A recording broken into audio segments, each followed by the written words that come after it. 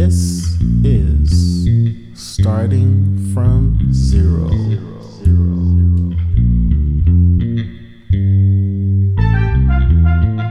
Infinite possibilities, all pervading expansiveness. Word sound is so powerful because every sound carries a vibration. Really, I started studying Ayurveda because the same origin story as my music, really. This is lifetimes worth of knowledge and focus and concentration. The solution of healing is always within the struggle. It's me you're looking for. Yeah. I can see it in your eyes. See it in your eyes. And what else? And I know it. Oh, damn. Okay, I need to get the vinyl anyways. Well, anyways, guys, welcome. Wishing you all a happy new year. It has been a while. It's a new year, new day, and a beautiful Saturday morning. And we are here with the famous Zoe Page. She almost choked on the water. I don't care what anyone says. You're famous. You know what's funny is Paige is actually my middle name, but people don't know that. What? Wait. Truth bomb just happened. I had no idea. So what do you want to tell the audience what your true last name is? She's like, nah. Okay. No, you know what? Paige is my middle name because I always thought it was just easier to say. It was it rolls in well. Yeah. And when I started thinking about doing music, I really didn't want. I thought it was just it was an easier name to remember. And not that there's any shame or anything. I love my last name. I just it's easier for people to remember, and it's true because my last name is long and has like multiple syllables. It's you know, it's a little harder to. Very Dutch. Oh no! Really? My last name is Norwegian. Oh, I'm sorry. It's Norwegian. I do remember, like, you do have a very strong Norwegian heritage. I heard. Yeah, it's Tollefsen. Tollefsen, which means it means son of Tollef, but Tollef is noble wolf, so it means son of noble wolf. Man, the Norse, y'all Scandinavians have one of the coolest names. I mean, even some of the men are named Thor. I was like, what? As in Thor? They're like, yeah, as in Thor, you know. Like, I just love how Scandinavians, like, still stick to their, you know, their roots. You know, it's like... Well, there's a lot of history to that, you know, because... and I don't claim to even know all of the history, but I do know that, you know, in the 1800s, there was a war between Sweden and Norway, and for the Norwegians to reclaim their independence. And so when my family came over to the United States, they were very strongly, you know, we are not Swedish, we are Norwegian. Oh, wow. And there's a very, I did not know about very... that conflict and write that down. Yeah, there's a very strong sort of, you know, Norse heritage around that, of just being like, we are very strongly about our roots and our heritage, and we are defining, you know, the definition that we are not this, we are this. Wow. So, and even my family in the first generations, sometimes I laugh at this, but like one of my family members homesteaded where I'm from in Washington State, and he had a wife and she died, and so he like called for another Norwegian wife to come, you know, and in those days it's like to have somebody to make that passage is no joke. So he had like, I think 4 different wives that you know, Norwegian wives that he'd brought over. Y'all are similar to West African culture usually. Maybe so. That's interesting. Because it's funny, when I visited Norway, I was like, wow, you guys are a different sort of white people. Like What does literally. that mean? No, I'm just messing with you. It was just more of just like it just felt different in comparison with Central Europe, you know. Well, Like, it is different. They're different so different, cultures, yeah. of course, different histories, and I mean, my family. I'm pretty sure if I did one of those genealogy tests, which I'm curious to do, but I also don't want to do it because I'm like, do I really want to give those people my, DNA? I'm not really sure about that. Yeah. But Data acquisition, yeah, stuff like that, yeah. yeah, and up until my father married my mother, everybody before him married a Norwegian person. So half of me, is Norwegian all the way back. Nobody married outside of. Wow. Everybody married another Norwegian to keep that culture really tight. So there's a strong, and even in the contingency of my own family, there's a really strong just pride in being Norse and with holidays and all the traditional things. Even to this day, even though some of that food is terrible, we still eat it. You know what I'm saying? Hey, like all those was that Lutefisk. Lutefisk. Even the pickled herring, I actually love it. Oh yeah, pickled herring is delicious. It's dope. People are missing out. Like, I was like, this is awesome stuff. I realized also the Germans have their version. They also have that and whatever. But going to Norway in 2015, like during my Europe trip, I've told you a few times about this. It's like there was a certain like level of peace like I couldn't explain. It's like in comparison with few other European countries I was with too, they were so warm and welcoming. This is my experience, guys. I know some people have different experiences, but they were so welcoming and they were so in tune with the sea and nature, because I have a friend that lived there and she invited me to stay at her place, and it's kind of like I was like, you crazy Vikings are this peaceful. I was making fun of that, and it just felt so. I remember going off taking the boat from Oslo to this island called Hovedøya. And Hovedøya is, if you look at the map, it's just like right there. It's like think of a ferry ride from Oakland to San Francisco, the equivalent. And as soon as I stepped up that ferry and I entered that island, that silence was just so soothing. I could not explain it. I felt like so at peace. My friend, she doesn't know to this day, I was kind of like tearing up a little bit behind her, but I didn't want to show it because it was just like, it was such a feeling of peace, of just like, and all of a sudden we watched the 10 p.m., like a 10 p.m. sunset and just grilled fish. And to them, it's like, this is just a simple thing they do, like in terms of the simplicity, in terms of but I love Scandinavia. It's just it's like in general, because I just felt that there's a certain peace that I experienced in there, and I'll never forget that. And I definitely want to go back to that island. I love hearing that. Yeah. I've never had the privilege of going to visit, but I really hope to get there, and it's interesting because on some level I feel like I know it because of my DNA, but also because where I grew up in Washington State is such a mirror reflection of that place, which is why people the lushness immigrated there eventually. I think where I grew up, you had to take an island you had to take a ferry and 2 bridges to get there. It's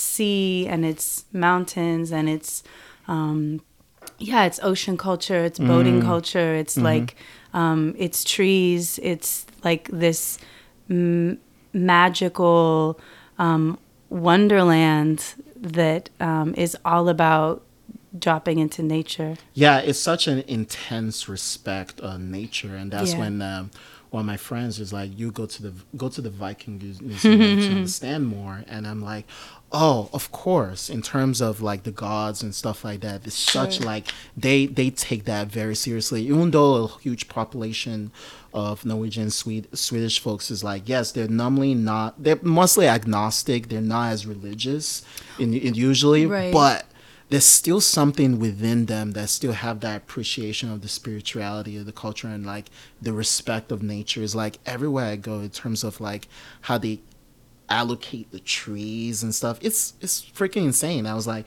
what the hell? Am I in Washington State or Oregon State? Because it actually reminded me of it, but it was like such a like a weird level of peace like I've not experienced. But no, thanks for sharing that background. Yeah, it's awesome. Yeah, I think it's interesting too, you know, in the history of places all over the world, you know, the way that religion has affected culture. I know since we're talking about Scandinavia, you know, even Martin Luther and like the Lutheran tradition and Christianity and these things that have taken, you know, made their mark on culture and also just sort of even affect in certain ways, I think, the way that we connect with nature and the way that we have a relationship with nature. You know, when you are participating in like a nature-based spirituality versus something that is potentially, you know, removing you from that ritual and putting your experience more into a church setting or a place that is, you know, less in that experiential realm. It changes how people connect and relate to each other just as much. Man, you should go back home, man. Yeah, I will. I know that I will. Yeah. Hey, Norwegian Air, Norwegian Air, I know. Not sponsored, but Norwegian Air, they do a good job. It's crazy. So check on flights from Oakland Airport. Yeah. I'm telling you, take advantage of that. No, like, thanks again for sharing your background. I've known you I think I've known you since 2012, 2013. When did you move here? I moved back here. Yeah, moved back here is what I meant. Yeah. 2012.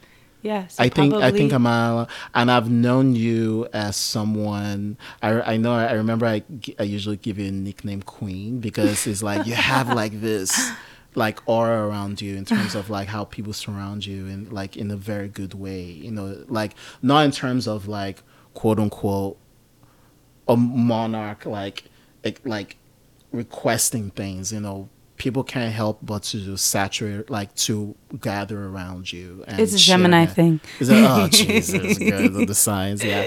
But hey, it's a Gemini thing. Guys, no, I mean all jokes aside. All jokes aside, she's like, it's a Gemini thing. But you always had like this amazing aura. Obviously, knowing you also especially in your voice, you know. I remember when you get into this conversation, I don't want to do it, like, you know, that kind of thing. And all of a sudden you invite people to your gatherings in your apartment that day. I was like, I still remember how soothing that was, and I was like, yeah, this is a type of woman that loves to do her own thing. And she probably has obviously a lot of stories she hasn't told me in terms of her journey. But is that why you brought me here today? That's one of the reasons I brought you here today, because just to get in there, I mean, we already like pretty much shared the origins of the little brief history of Scandinavia, but let's focus more about you. So when you think of starting from zero, what does that mean to you?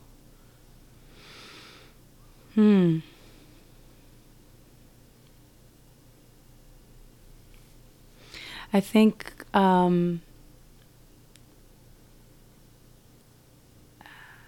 it's interesting. My relationship with that word is layered because my teacher's name is Shunya, which means zero. Whoa. But zero, also, I associate the word zero with infiniteness. So infinite possibilities. All pervading expansiveness. So in order to drop into that space, I think we have to begin with, I I guess,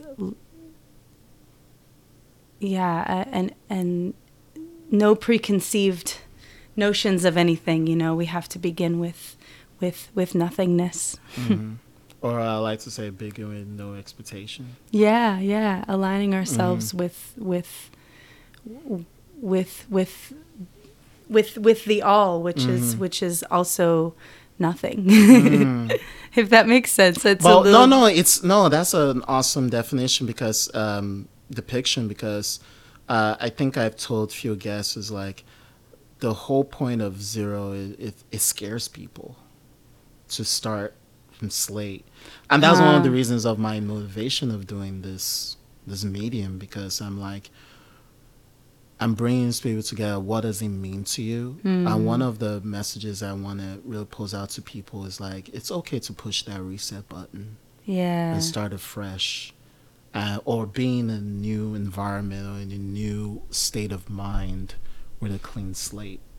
But not like a lot of people are scared of this clean slate.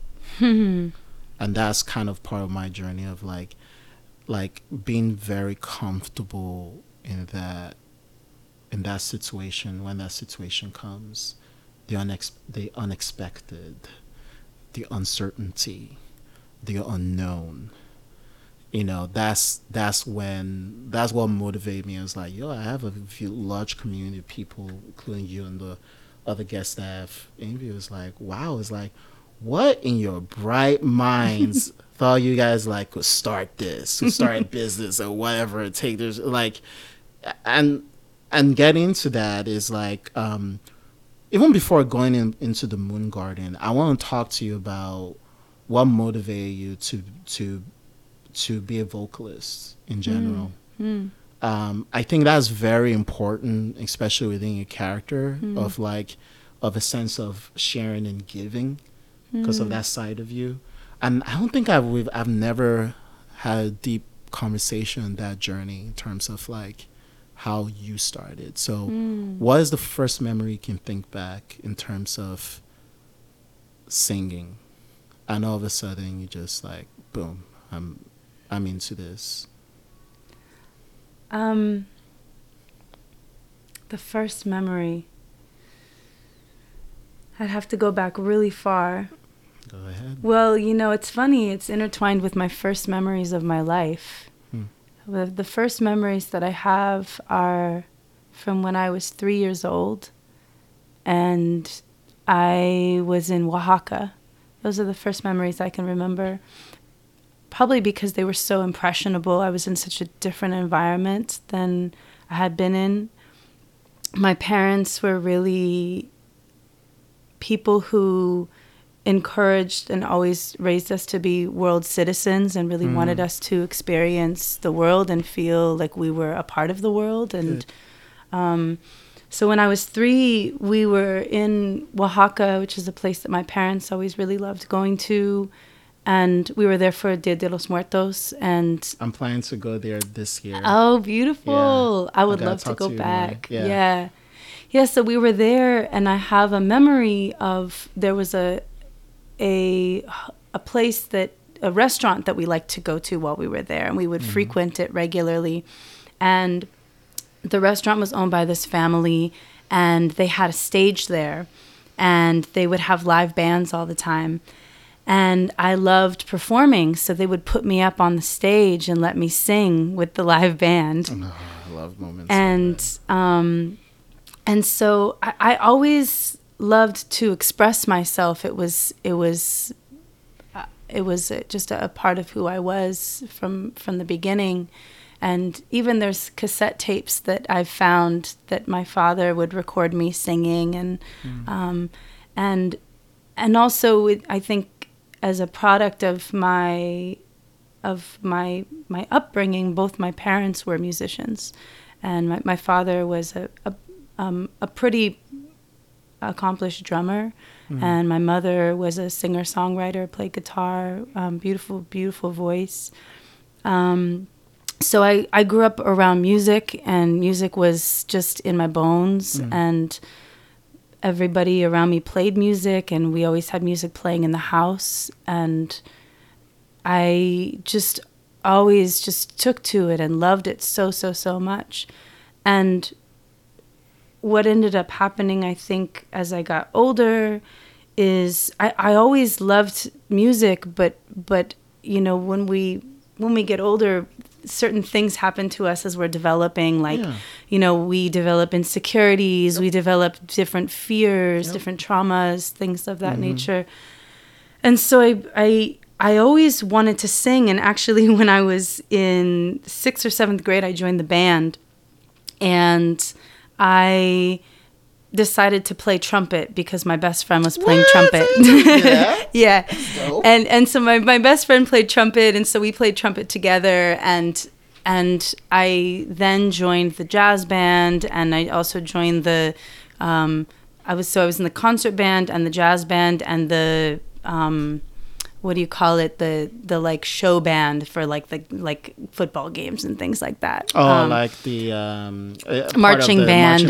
Yeah. So I did those things, but when I got into high school, they had a jazz choir, and sometimes the jazz choir would collaborate with the jazz band, and I remember watching these people sing and feeling so jealous because I really wanted to be in the jazz choir, but I was too afraid to share my voice. And that continued probably until, my first year of college. I went to Mills College in Oakland. And shout out to Mills. Yeah.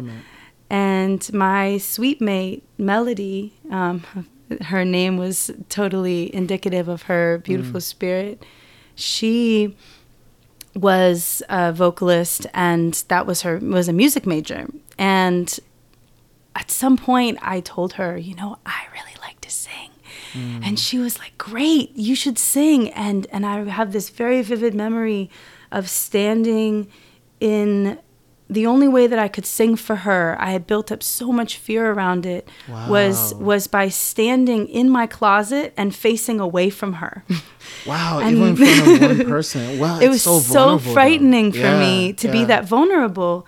And so I did little things. I took a class at Mills that was a vocal improvisational class, which was really beautiful. And I did some different things. But really what catapulted me out of being afraid, really the moment that was catalyzing for a lot of my adult life was when I had just finished college, and my father called me up on the phone and told me, I have cancer and I need you to come home and take care of me. And my father was this incredibly strong character in my life, and really wasn't the type of person to ask for help. And so I knew it was serious. And so I moved home, and in the 4 months that I had with him, one of the things that happened was that my father was also an artist. He was a painter and a musician, and he had finally created this space at our home that was this beautiful space that was a painting / music studio, and the music studio was like, you know, he had a Hammond B3 over there, and he had a piano over there. Like, he had all the instruments. He had like just created this utopia, you know, for himself, this dream for himself. And people would come by every week, you know, homies of his, and just, they would play music, they would paint, and he would just have these creative sessions at the house all the time. And he would invite me to come and sing with him. And it just became this thing where it was like, I had to do it because I didn't know when that might end. And I knew that I had to bring my voice to the surface. And I would go in there and I would just shake, you know, my voice would be shaky, my hands would be shaky, I would be so afraid. But the idea of missing out on this thing that I connected with him so much over was not the fear of missing out on that wasn't enough for me. And so, and he used to come up to the apartment above the garage where I was staying, and he would, be like, "Oh, here's this Sam Cooke song. Like, I want you to sing this. Here's this. Here's this Etta James song. Like, he would bring me all these. I mean, this music that was just incredible. And and I, we grew up listening to that music. It wasn't like that was new. But it was like his invitation was so meaningful to me and meant so much to me, and that I just couldn't. I had to come, beyond the fear so that I could experience that with him. And I'm so glad that I did, because 4 months later, he passed away, and I really treasure that time that I had with him to make music. And so, and this is a bit of a long story. No. But, you have all the time. But what ended up happening was that sort of led up to that moment that you were referring to earlier, where I had this, when I turned 30, I had this house concert at my place, was about after my father died. I eventually, about a year later, I moved back to Oakland. I had subleased my apartment for that year that I was gone. And I just started asking the universe for teachers, for guides. I was like, I need elders. I need teachers. One of my biggest, teachers was now in the spirit world. And he was, he had my back. I felt like in certain ways, my papa was carrying me in a way that I had never really known before, from the spirit realm. And that was really powerful. But so I was just subconsciously kind of asking for that, and then consciously asking for that. And in that year, I received 2 powerful teachers that changed my life. And one of those teachers was my Vedic teacher. And the other teacher was my voice teacher. Sakai, shout out to Sakai. Hey. And Sakai was singing on stage at Yoshi's at a show, and I heard her voice, and I was like, I want to sing like that. Wow. I was so taken and so moved by her voice and where her energy was coming from, deep in herself. And I was like, I want to sing like that woman. And usually I was pretty shy about these things, but I went up to her after the show and I asked her, do you ever give voice lessons? And she was like, I just had twins. Like, I'm not really doing that right now. But here's my number, let's keep in touch. And if at some point, maybe I will.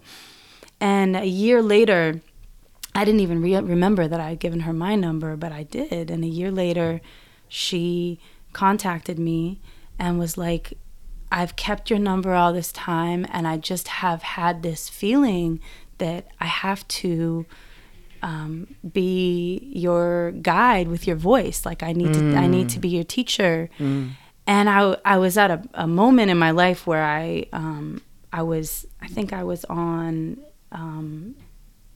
unemployment or something. I didn't have a lot of money to my name, and I was like, oh man, I'm so touched and honored that you would reach out to me. I mean, this is a woman who's like, she's badass. She's toured with Stevie Wonder, Shaka Khan. What business does she have? I was like, I shot my shot, and I'm like, wow, she still remembers and she's reaching out to me. Yeah, I was like, this is only spirit. Like, only spirit would like create this connection, And so I was like, I don't really have money for that. And she was like, it doesn't even matter, because like, I'm just getting this hit, and like, and we'll just make it happen. So I went over to her house and we talked about it, and we came up with, we agreed on this very small amount of money that she, was gracefully accepted for me to give her each week. And I started taking vocal lessons with her, which was really amazing because I started to just be able to hear myself. And the thing is, the thing that I learned from my father was 2 days before he died, I'm just telling you everything now. Oh, no, I'm all ears. 2 days before he died, this is one of the most powerful moments. It was pretty clear that he had gone into hospice, and he was, preparing to leave his body.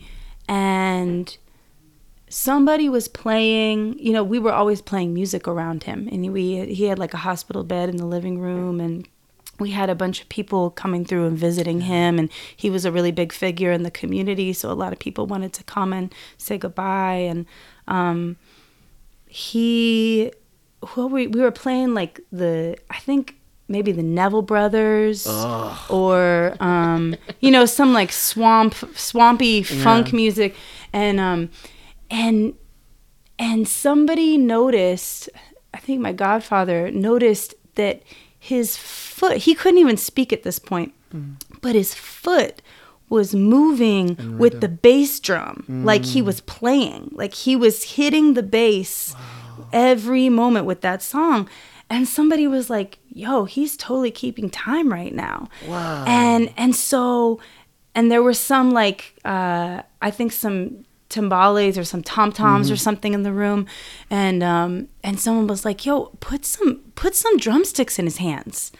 So someone put drumsticks in his hands, and all of a sudden and he starts playing. Like, wow. And he was just playing on beat with the song, like with all the energy of spirit. You couldn't even believe it. It was incredible. It was a phenomenon.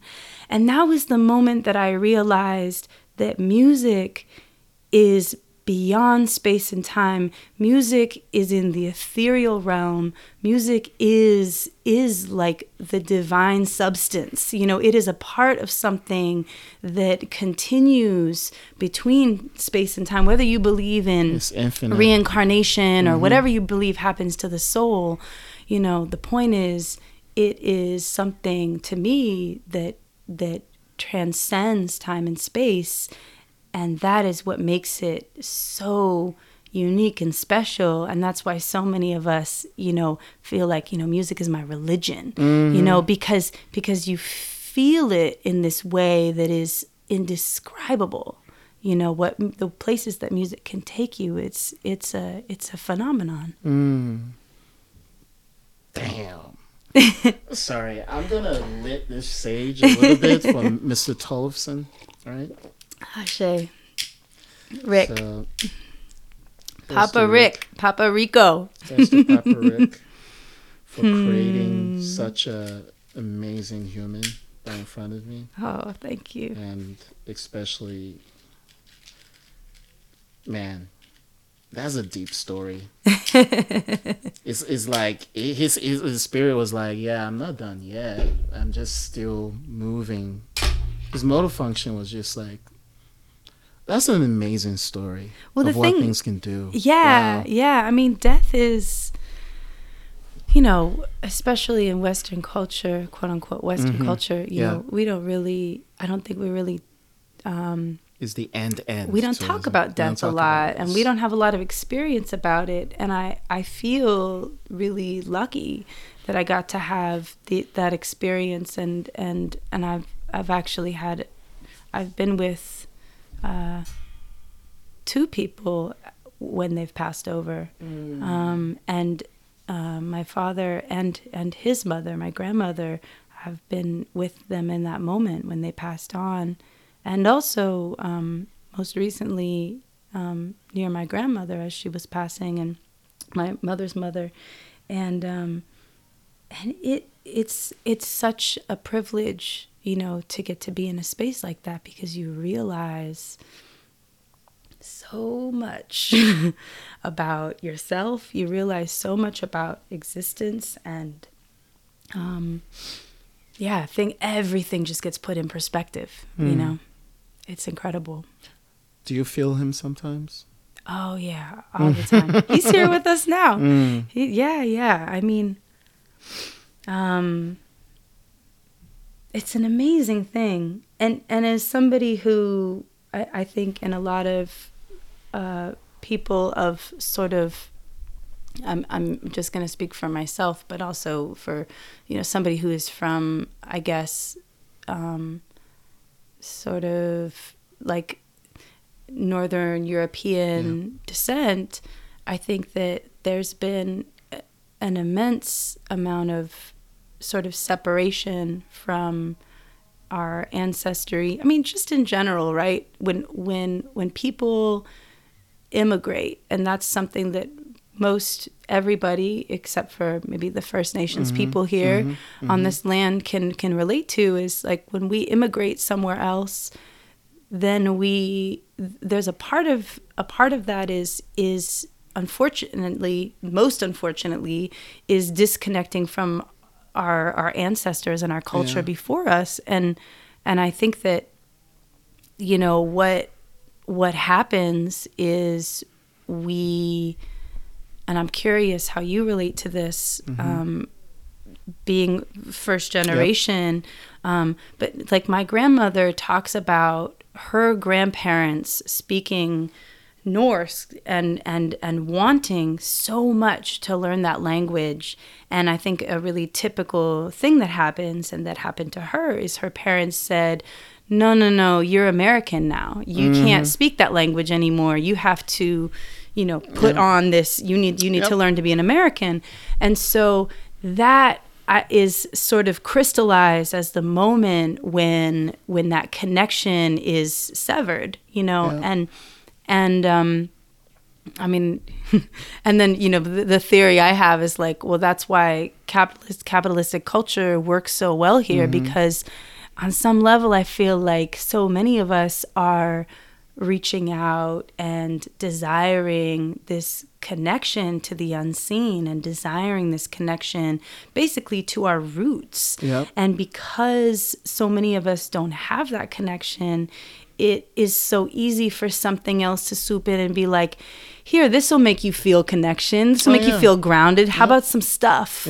You know, and so a lot of distractions. Right. So we're in this perpetual experience, and man, is it powerful. It's taken such a power over us. And to show, and to, from what I've realized, to share my perspective on that in terms of what your family experienced similarly, before I go into that, I feel that as I'm growing older, there's a certain appreciation of basic. And what I mean about appreciation of the basic is like, we have so many distractions that people are trying to reset to the basic human need that is, we thought was there, but now is there. I give you a simple example.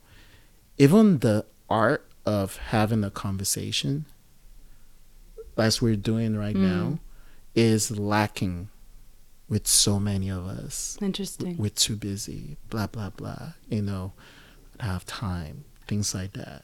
It's simple not essential for us anymore. It feels like, you know, and that was like so painful for me sometimes, like it's not essential for us.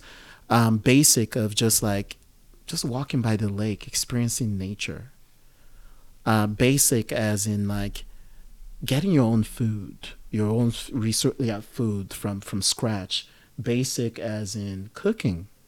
I know I'm like, the reason why I'm saying this is because it's like, I feel there's like a reawakening in a lot of people of about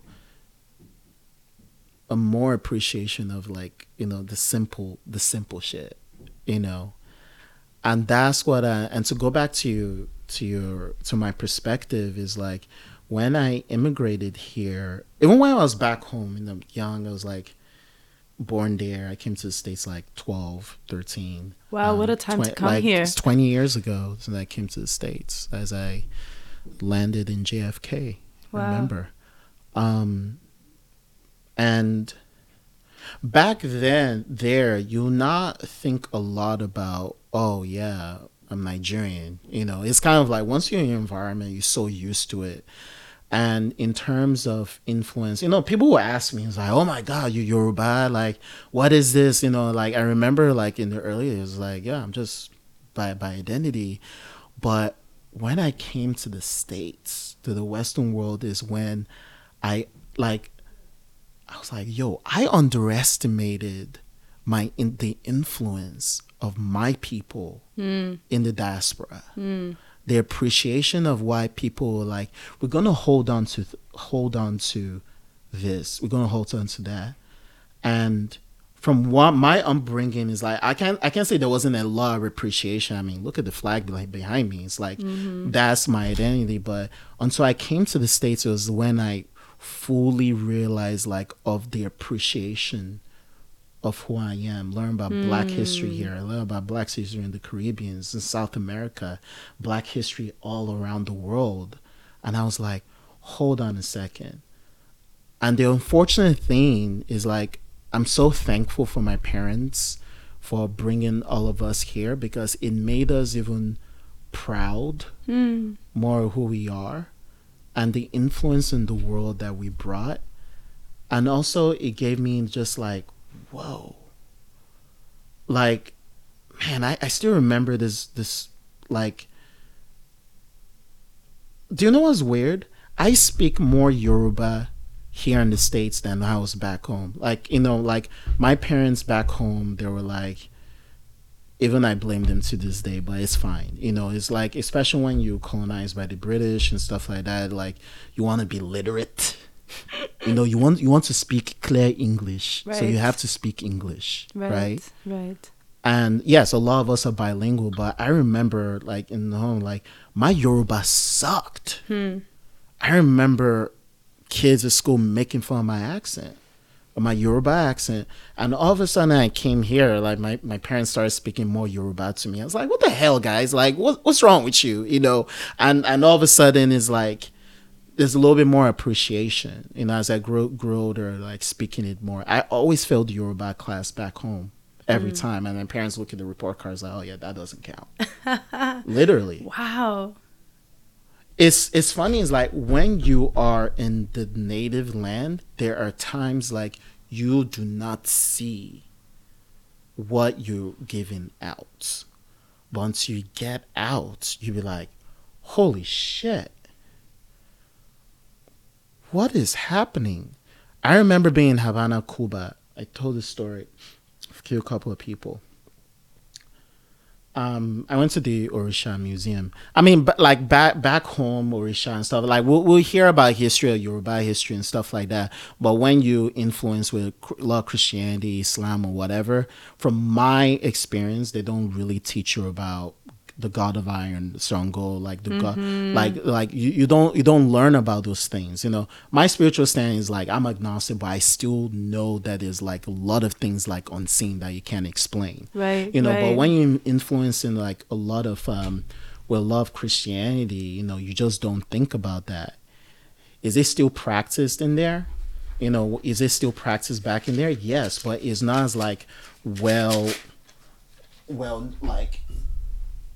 well known. Is like sometimes it's shunned away. It's like some herbalist or babalawo is doing that in the in the village somewhere, because of the Eurocentralization of, and that's the price of like colonialism in some ways. Sure. So I went to the Orisha Museum because I was just like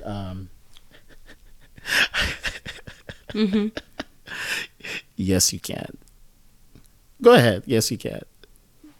It's still recording. I have people like take a bathroom break to recording. Oh, it's still gonna roll. Get out of here. Okay. I need to pee. I'll be right back. It's called human nature, guys. That was so funny.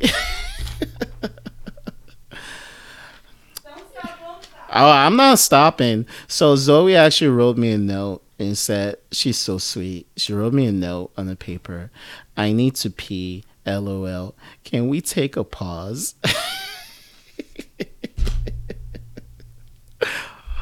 Oh my God. She's an angel. But anyway, guys, as far as tangent wise, before she comes and I continue my story, wishing you all a happy new year. It's a beautiful Saturday afternoon. And waking up this morning has just taught me to be more appreciative. And I hope I can be that more and more as time goes on. And guys, stop it with the whole 2020 vision shit. It's another new year. Stop it. It's corny. I was doing a monologue like I get pissed off how people say 2020 vision. Like, yes, this is my year of reckoning. I hate that shit. So much pressure. So much pressure of like, this year has to be good. It's like, yo, let's chill the fuck out. Anyways. I'm sorry to interrupt. I was really enjoying hearing you. No worries. I get back to it. It's like, so I went to the Orisha Museum. Obviously, as you see me, it's like, come on, they love Afro-Cubans. Like, pretty much like a huge percentage of them are Yoruba, pretty much from that. Went out to the museum, no expectation. This lady, she started speaking Yoruba to me. Wow. In her Cuban accent, but I still can understand what she said. And all of a sudden I reverted back to English. I was like, how did you know I was Yoruba? She was like, guys, either it's a fluke or she does that to a lot of people that look like her people. I still remember the impact it had on me. And she's like, she was like, I felt it. And I was like, what? I believe that. And I was like, I looked at her as if like, she was looking at me as if like she was like seeing me like before. It was like, you know, she was an older lady. It's like, I saw her as like respect, isn't that? All of a sudden, I started to revert back to my customs, like Yoruba custom in terms of respecting your elder and that kind of thing. And all of a sudden, she was taking me around the statues of like the different gods. You know, you start from Oduduwa, you know, the Great Father and all that stuff. And she was teaching me. I was laughing at her. I was like, you know what's funny? I told her, I was like, I'm supposed to be teaching you this. As a joke, because it's like, yeah, I come from that. And it was that kind of that reminder of like, oh my God, I can't remember. I can't believe I forgot a lot of this stuff. No matter what your background is, but you have a group of people in the diaspora. And as you said, in terms of that, you know, your grandparents, right? Like holding on to the Norse language or stuff like that to at least like, hey, you know, this is part of home. And it made me more thankful for where I came from, because it's like there were people that came to the ships trying to hold on, even disguise their languages and their customs, you know, through the Queen's God or whatever. Yeah, because they're Cubans, but they're also Africans. Yeah. It was freaky. So I can't explain it, but that was one of the hitters in my head. I was just like, all right, I get it. I get it. And it's made me a little bit more appreciative of who I am. So that's kind of like, that's like my perspective. And as you've also been noticing around the community of like people trying to reach back to a little bit more spiritual stuff, and I bet you've even noticed in your Ayurvedic practice in terms of people getting more attuned with it. So we went from music, now we're going to go to your other art. Tell me your first exposure to that. To Ayurveda? Ayurveda. Well, first of all, for people who don't know what educate, please. Ayurveda is it's two words, Ayur, Ayur, and Veda, Veda, and it loosely translates to the science of life.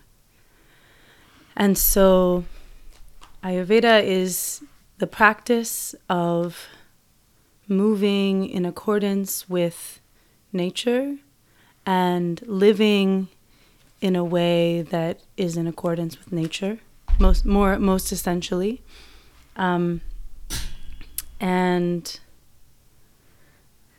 there's a lot more that I could say about it. It's I won't go too deep down the rabbit hole, but arguably Ayurveda is 10,000 years old. It is one of the oldest medical sciences in the world. When I say medical, I mean, it also has to do with medicine and caring for our bodies and maintaining and preserving our bodies. But one of the things that's really unique about Ayurveda, so its origins are in the Indian subcontinent, and there's some different understandings because things were only started to be written down maybe 5,000 years ago. Oh, wow. So before that, we're talking about all over the world, this is the way things were passed down, were through oral transmission.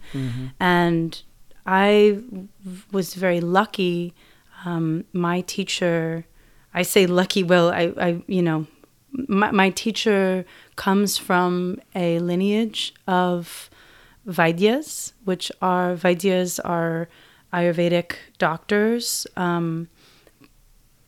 But Ayurveda is not just a medical science. It takes into accord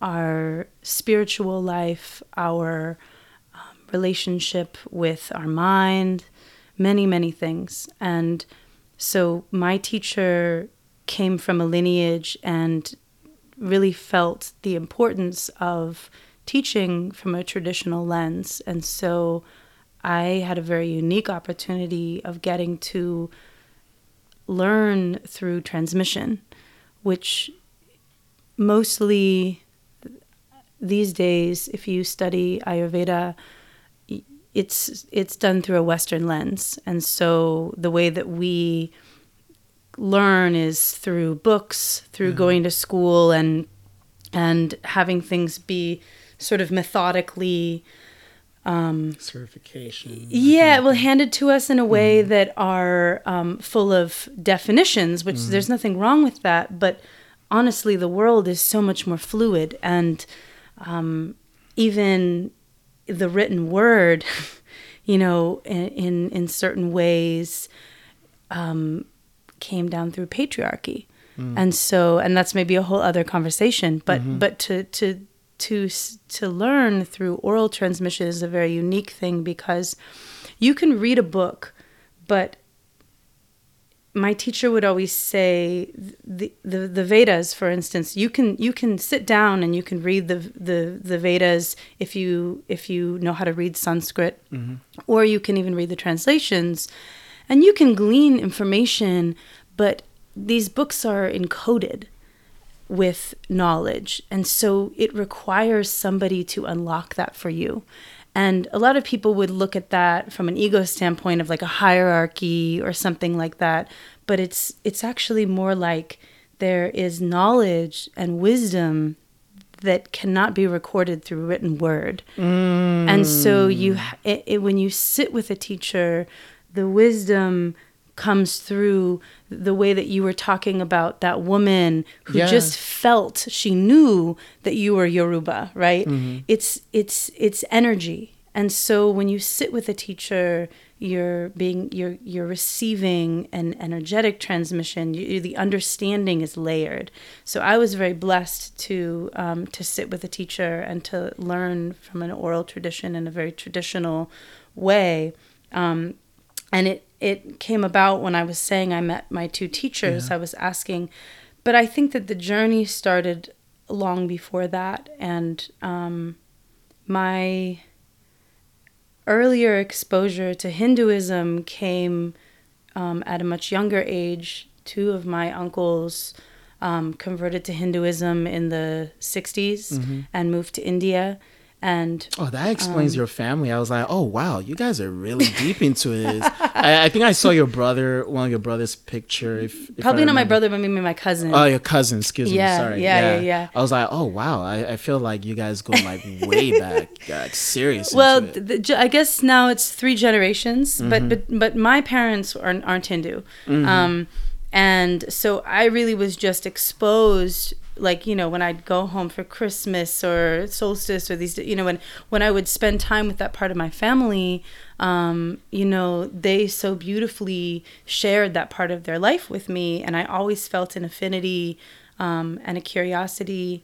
And my uncle even says when I was very young, he would take me to the temple and I would just run to the deities. I was so, and just embrace, like I was just so in love with that. But the thing is I don't think that it was that I was specifically in love with Hinduism. I think that I was in love with this idea of celebrating the divine. I thought it was beautiful. And so my cousins are all 3 of my cousins are classically trained dancers, and they teach and dance Bharatanatyam. Yep, and one of my aunts is a classical Carnatic singer, and so the music and the sounds of these of India were around me as a child, but I would say that's the main exposure that I had. So there was maybe some level of like comfortability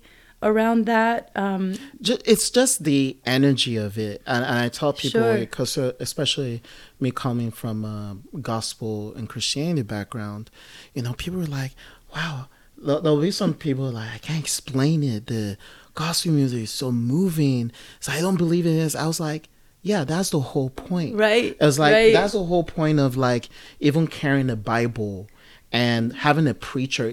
There's something that you hit me with my head is like, you know, yeah, they're the words, they're the texts in the Bible, but depending on the preacher, like in the sermon, and how people like, you know, preach it and how it moves you is what matters. And going back to music and how it moves you, and it is why I laugh at people with this whole Kanye thing, especially with the choir. I'm gonna laugh at y'all because I'm like, y'all are so silly. This is like down the street in the church, right? So what's wrong with you? Why is it that like the whole he's Kanye making it relatable, which I think more is powerful. Relatable. It's powerful, and I have my own qualms against him, but that's fine. Sure. Which is he's a good producer, but it's I just find it hilarious. People just feel that, oh my god, this is so freaking new. I'm like, yo.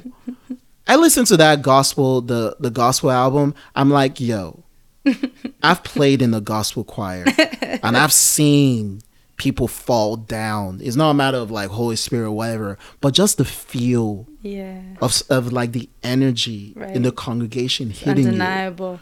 It's undeniable. I mean, yes, he was in the choir and like in the top of like in somewhere in LA, and people were jogging around, and it's like, yeah, there's energy in there. Yeah. It's not new. This has existed for thousands of years. That's no matter what level of faith you are. It's not a matter of like what's in the Quran, what's in the whatever. It's like there are a lot of writers and in how, like you said, the oratory, the way they speak it, you know, going back to what you're talking about, that will move people. And I love going back to music because people are like, man, like, oh my God, I need to listen to more gospel. I told people, I was like, yo, let's go to Black Church right here in East Oakland. Yeah, you're gonna get a blast. You're gonna get some amazing musicians and like amazing musicians. Yeah, there's incredible. Thankless, like amazing musicians from different backgrounds. But sorry, going back, it's just that what touched me about what you said. I was like, oh, there's a reason like why it wasn't written like maybe for the first 5,000 years, because they felt that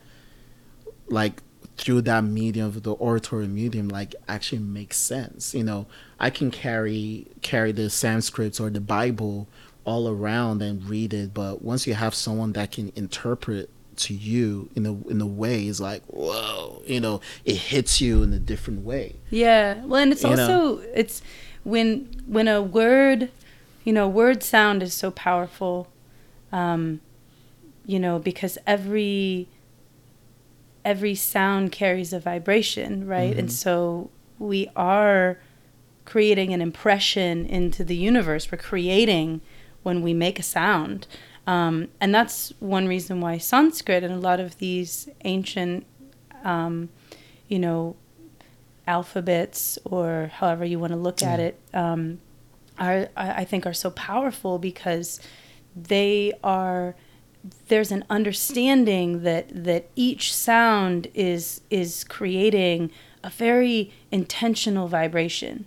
And it's, that's why the science of mantra and these different things are so important, because when you are saying certain mantras that are basically these different sounds put together into a quote unquote word, then what happens is you are creating this energy into the universe. And that precision and that awareness and that intention is super powerful, just like music is. It's the same. It's one and the same. They are so powerful.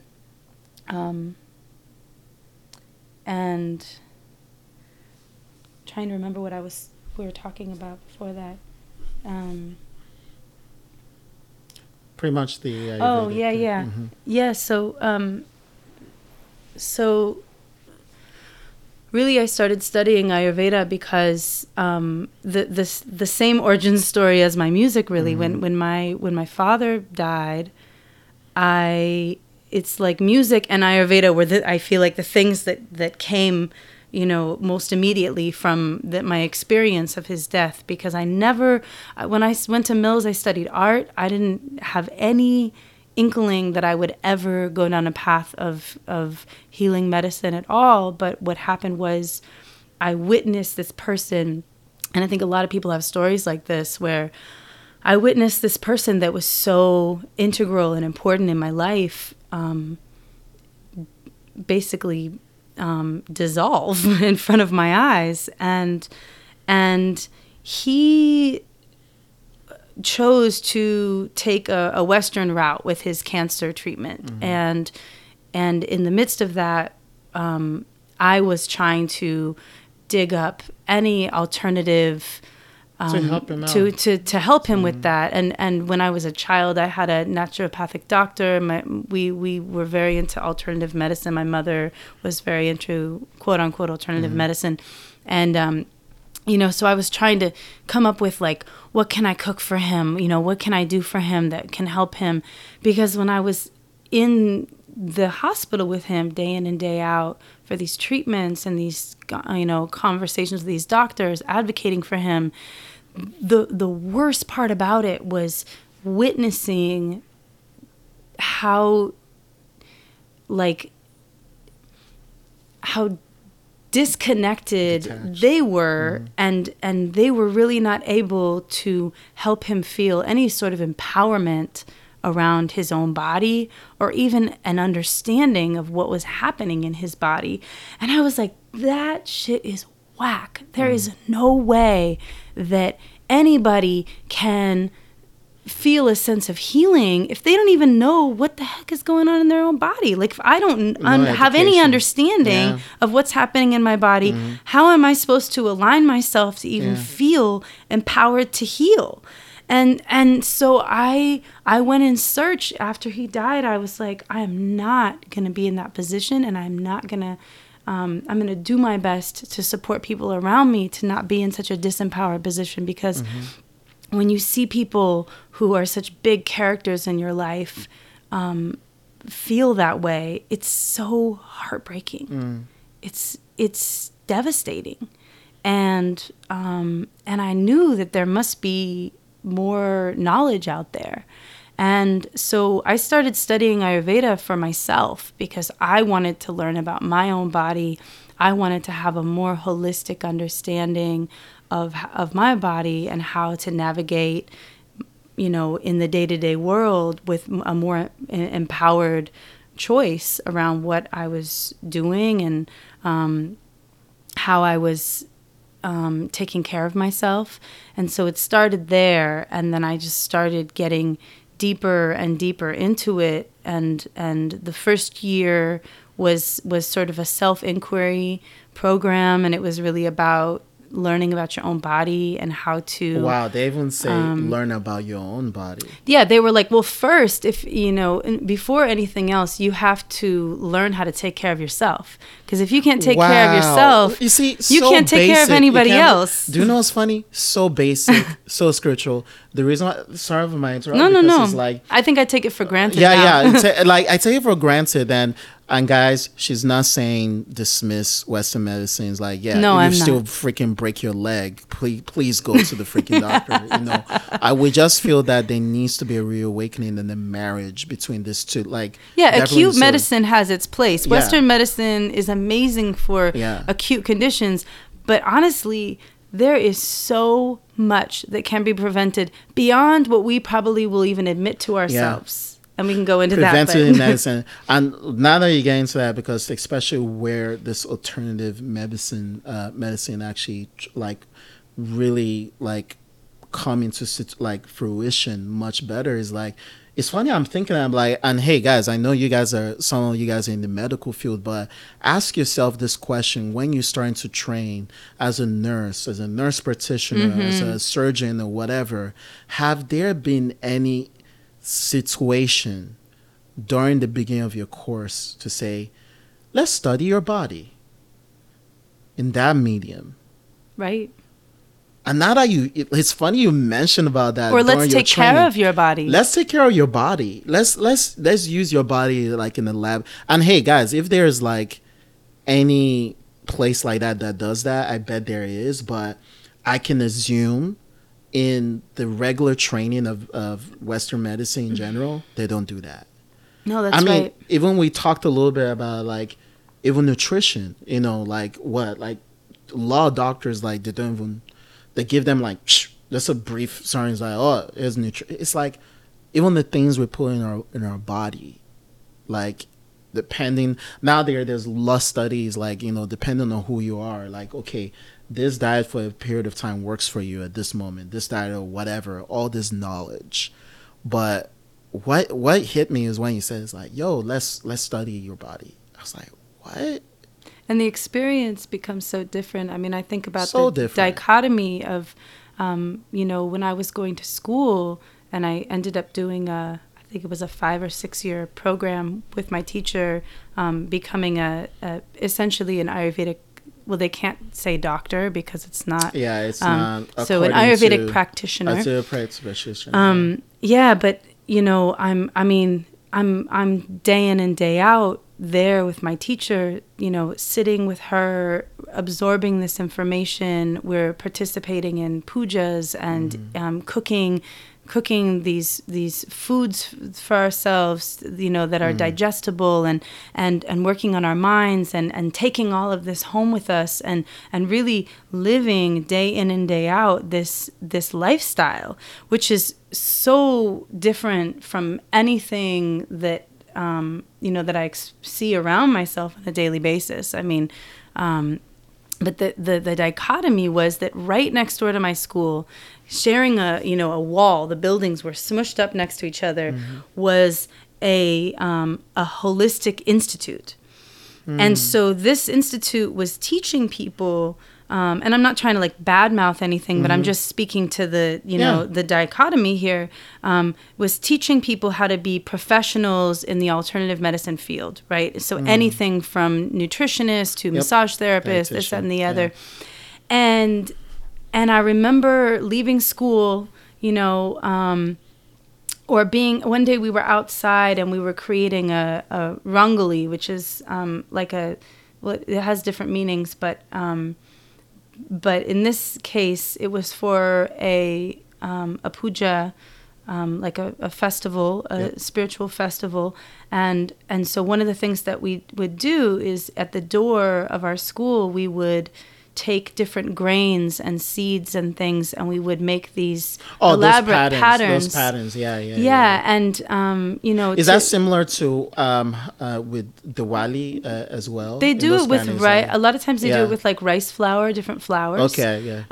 But there is a correlation in that practice and spreading out the patterns. Yeah. You create this beautiful pattern, and I mean, I'm not doing it justice. There's a whole conversation around that, but essentially, you create this pattern on the earth, and it's an offering. The birds and the animals come and they take those things and they eat them, and so there's a reciprocity that's happening. So I was out there in my sari, helping create this thing, and right next to us were these students from this holistic college, and they're taking a break from class, and they're chain smoking and eating,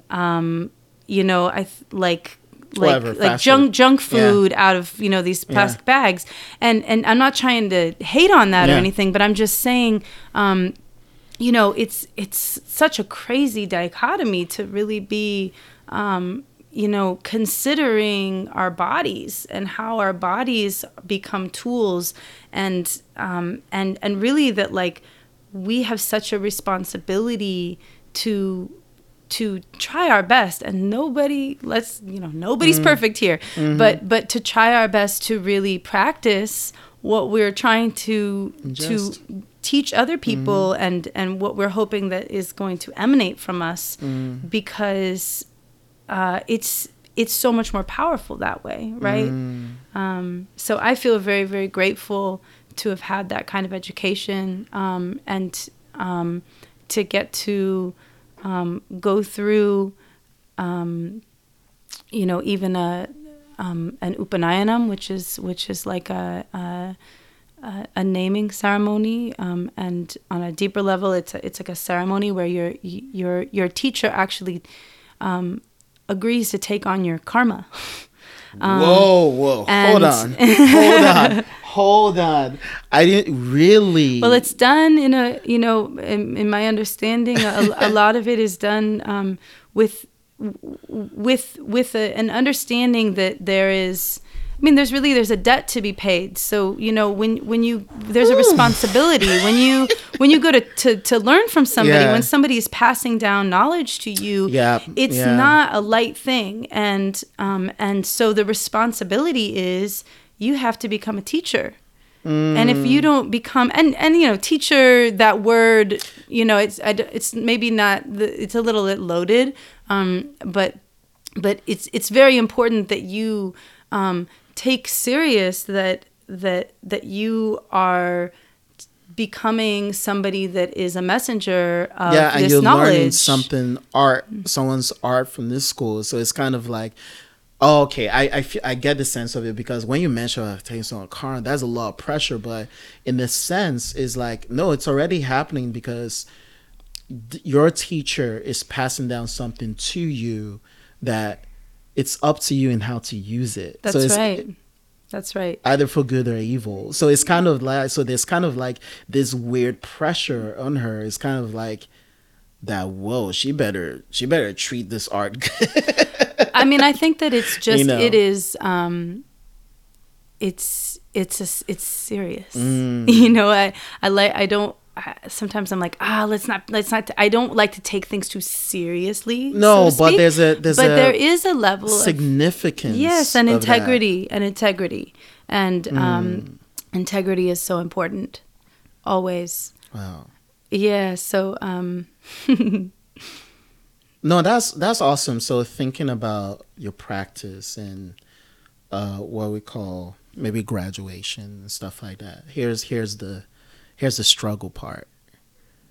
When was it that time that you're like, I'm going to start my practice? Yeah. How did that even enter your brain? Thinking about, a lot of people think of the financial consequences, school, all this other stuff, life. Like, what gave you that push? The responsibility. That's a good way to start. Yeah. Honestly, because when I finished the program with my teacher, and it's a funny thing, I think it's a proverbial joke because you don't really finish the program. You know what I mean? Yeah, it's an ongoing thing. Yeah, I mean, people are like, "Oh, you've studied Ayurveda, you've been practicing Ayurveda for all these years," and I'm like, I've what I know is that I know not a whole lot, but I do know something. This is very humble. This is lifetimes worth of knowledge and focus and concentration, and also time is not linear, and so we sort of circle around in different understandings, and I feel like what it's given me is a foundation to be able to navigate every way that I receive knowledge and learn things, and it's also solidified in me the desire to learn and also to support other people with their healing and growth, because ultimately the goal of Ayurveda, the goal of these sciences is consciousness, is enlightenment. And so what does that mean? If we are walking on the earth in a way that is in alignment, is in a conscious manner, then we are getting that much closer to being in harmony.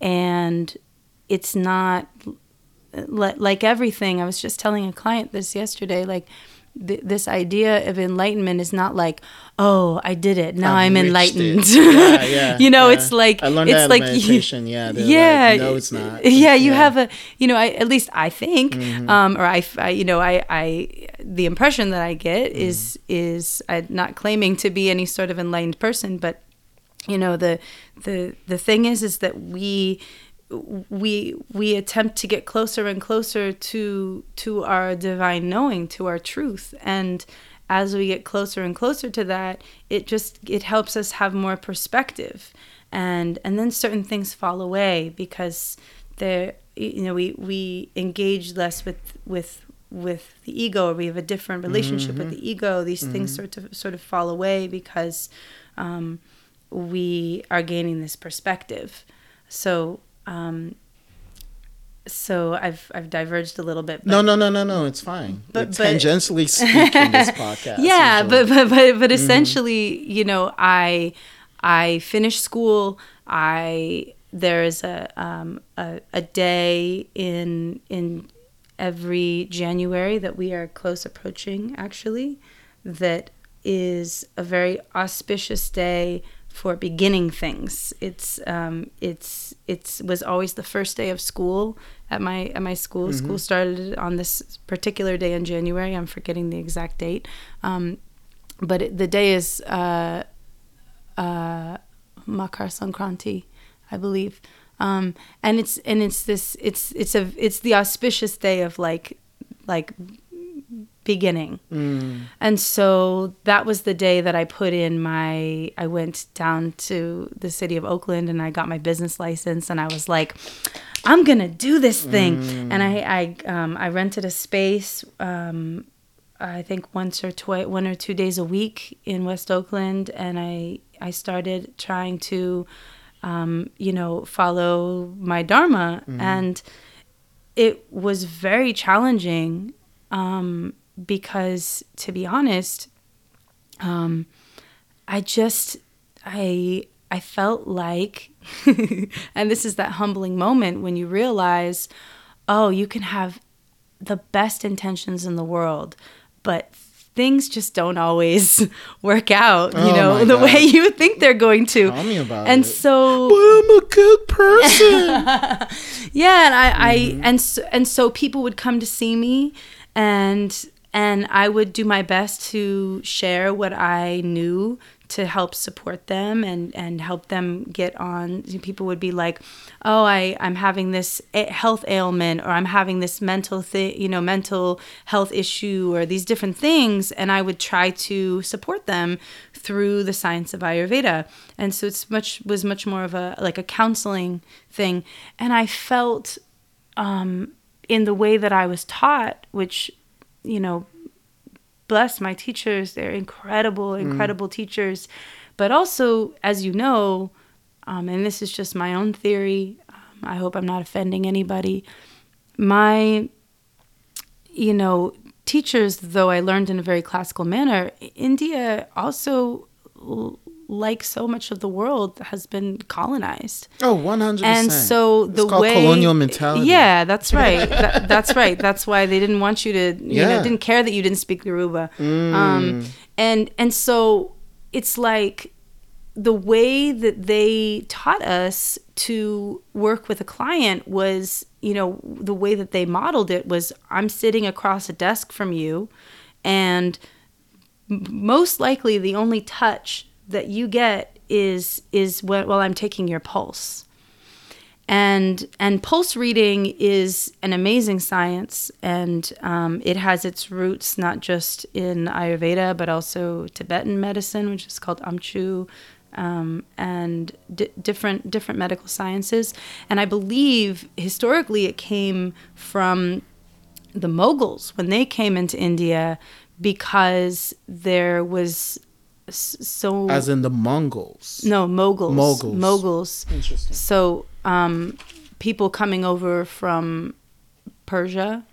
Oh, that's what... Oh, coming I'm sorry. over from, you know, that empire. The Ottoman Empire? Not necessarily older than that. I'll research it. Yeah. So what happened was they would be... There was, you know, obviously a lot of modesty, which I don't disrespect. But because of that, there was not an ability for a doctor to necessarily, especially if maybe the patient was a female, the doctor was not allowed to look or see that patient. And so they would have a sheet, and there would be a hole in the sheet, and the doctor and the person would put their arm through the hole, and the doctor would take their pulse through the sheet.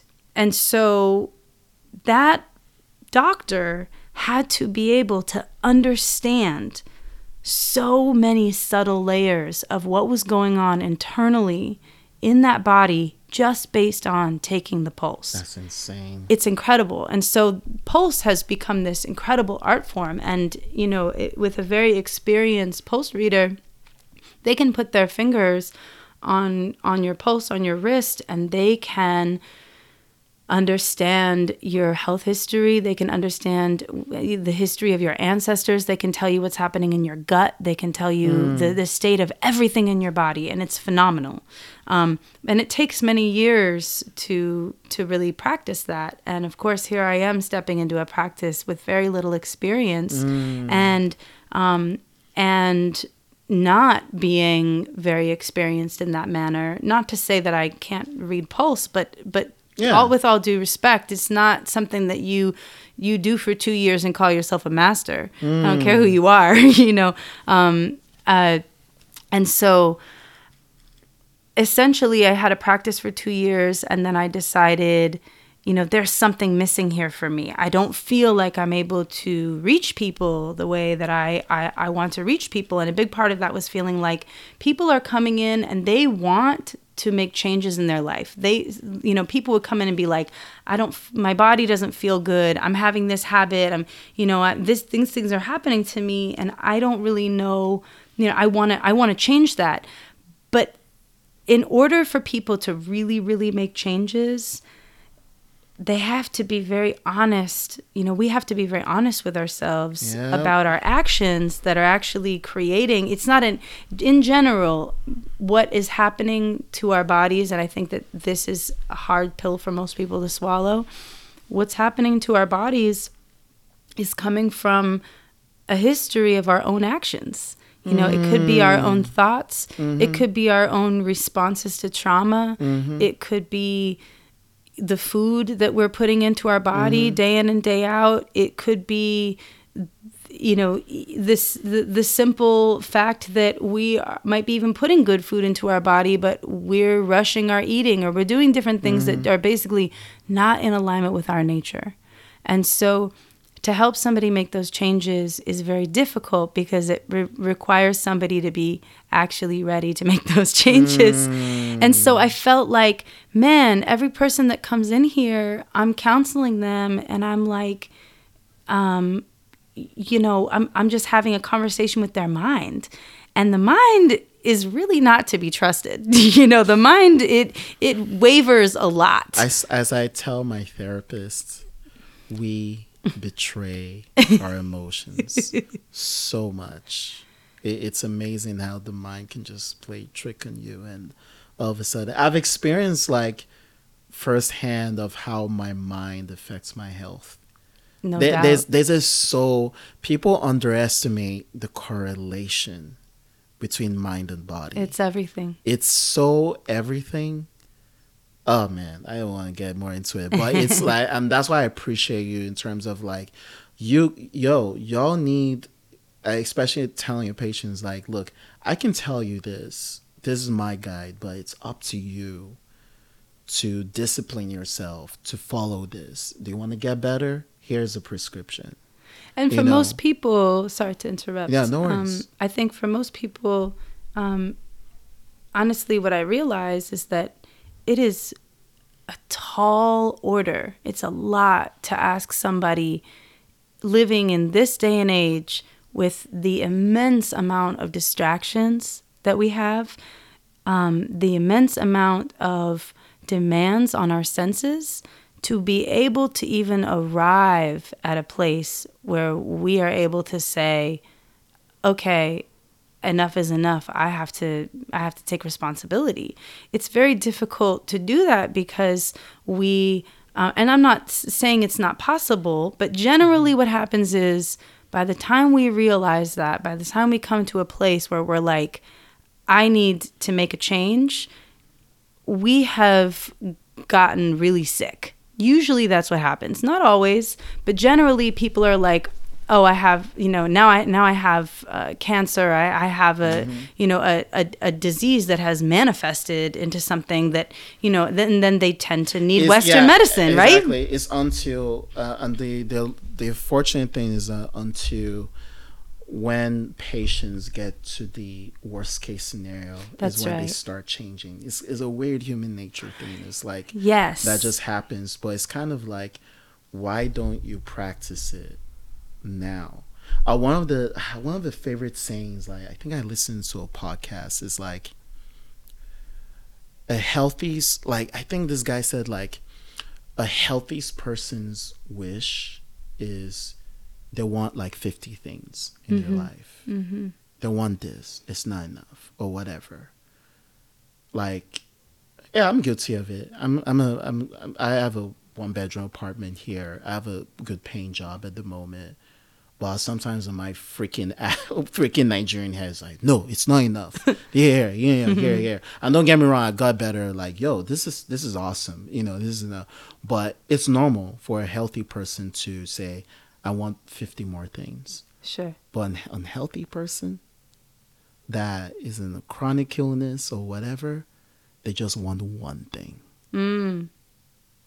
That's interesting. So it's like we arrive at a single pointed focus. Yes. Which unfortunately, and maybe that's why a lot of times I say when people are coming to me and they're like, oh, I'm at this dire place, these things are happening. And I'm like, well, this is a very good moment for you because the solution of healing is always within the struggle. When we have the medicine is there, and the learning that we need to do is there. Otherwise, the struggle wouldn't be happening because there's something for us to learn there, and that's what really essentially is what brought me to what I'm doing now, which is I started to feel like it's not enough for me to talk to people and tell them what I think, would help them with their body and give them advice. That's a part of it. But I felt like, people need touch. People need to feel like their body, they need to come back into their body. Yeah. And so I went back to school and I studied body work. And so this iteration right now, my space is called Moon Garden. It's in downtown Oakland, and it's a super beautiful space. I hope that people who are listening come and visit me. And I'll come and visit. Sorry, I haven't visited. Visit the Moon Garden in Oakland. It's awesome. It is awesome, and the space, the purpose, the mission of the space is about energy sovereignty. So what I mean by that is, how can we, living amidst this world where we are basically totally bombarded with our senses. How do we come back into a place of single-pointed focus and stillness? How do we actually feel the sovereign space of our own energy without exactly the basic, without feeling all of these different things pulling for our attention? It's essential in order for us to heal any part of ourselves. It's essential for us to tune in and to tap into ourselves.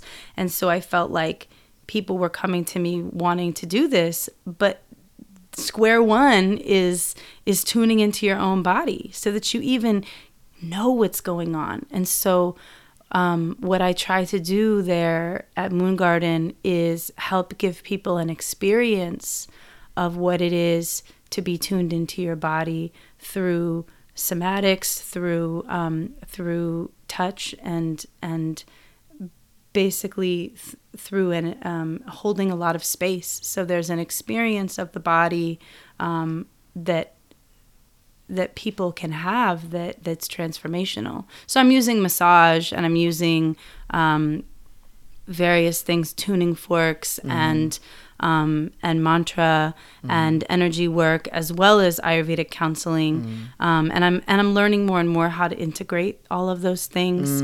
But really, the biggest thing that I'm doing is holding space without judgment, so that people can really come into their bodies and understand, where am I at? What does my body even need right now? And when we can come to that space of zero, like you're talking about, that silence, we actually can feel our essence again. And the interesting thing is that we were talking about the mind, in Ayurveda and in yoga and Vedanta, these sciences, the understanding of the mind is it's like the mind is a tool. And most of us are not using the mind as a tool. Most of us are being sort of blindly, and again, I hope I'm not offending anybody. No, it's fine. It's fine. Take it or leave it, folks. Most of us, are really at the whim of our minds. And so the hope is that, because what happens, even if we're just talking about our muscles, right? Because our muscles hold energy, our muscles hold emotional patterning, they hold trauma, they hold different things. And so what happens with our body when someone comes in and they're like, oh, I have this ache in my lower back, or I'm feeling like these muscles are really tight, or this thing is going on. Sure, it could be a strain that happened when we're exercising. There are physical reasons for things to happen. I'm not denying that. But oftentimes it's deeper than that. And what happens is that when we have an experience through our senses, our nervous system picks that up and it sends a signal to our mind, and it tells our mind, like, this is the experience that's happening. Like, this is how we should feel about this, right? And so the mind is like, this light goes off. It's like, oh, great, this is important. I gotta hold on to that. And then it takes that feeling and it cycles it over and over. It plays it like an endless commercial on a, like, our mind is like a television. It plays it over and over and over and over again. And if we don't have the tools to understand how to work with that, we can get caught in loops over and over and over again, and essentially can get caught in patterns of trauma where we don't even know how to let go. And get like literally comfortable and used to it without even knowing. Yeah. You know, like an example, I got into a car accident a few years ago, and whiplash is actually a serious thing. It sure is. People don't talk about that. People don't talk about, you know, you see in movies, you see car crashes, and like you see the person like come out like, yeah, I'm okay. Actually, yeah, you do come out okay, but the repercussions on the next day, your body's like, oh yeah, the adrenaline's like, oh, you think you're okay. My neck, Zoe, was never the same. That's right. Ever. And, you know, I'll ice it and whatever. And like, I mean, it's gotten better over the years, but I noticed now going to the mind, the reason why I said that is like, anytime I'm really stressed, it's not a matter of like bad posture or whatever, that same injury comes back. That's right. With a vengeance. I was like, hold on a second. I thought I've treated you. What is going on? So I get better and be like, all right, okay. My mind is telling me something right now. I am really stressed. My mind is trying to give me an indicator of a past pain, even though it's supposed to be like healed up more, but it's kind of like resetting itself back then. And is a freaky thing usually, like of just like how your mind can just remind you of certain pains in your body. Pain is a reminder to just tell you of like, please treat me better. That's beautifully said. Pain is a reminder of just like, look, I know, especially among us guys, like, look, I'm partly guilty of it. Like, partly guilty of it is like, oh yeah, this pain is regular or whatever. No.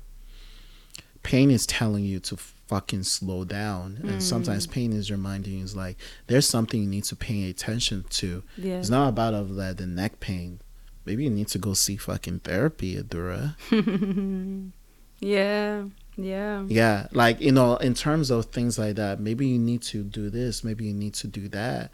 And I feel like I love the fact that your practice in a way is making people being doctors of their own body. Because we're not usually doctors of our own body, right? We're not reminding ourselves of like what our body is capable of. When are we supposed to recover? What are we supposed to eat at this moment? That's right. And listening to your body. And like, yes, you know, it's good to have consultation, go to a physician and they know your body. But you guys, you're trying to put it on this head of like, yes, we're telling you how to treat your body, but we're also teaching you how to know your body. I think that it's really important for people to feel empowered when they enter into a space of healing. And any space of healing that doesn't make you feel empowered, make you feel like you know your body better, should be questioned. Look at women's health. It's a totally different topic. Seriously, even as a guy that's so clueless about period and stuff like that, then and all of a sudden I listen to women like, oh yeah, this happens.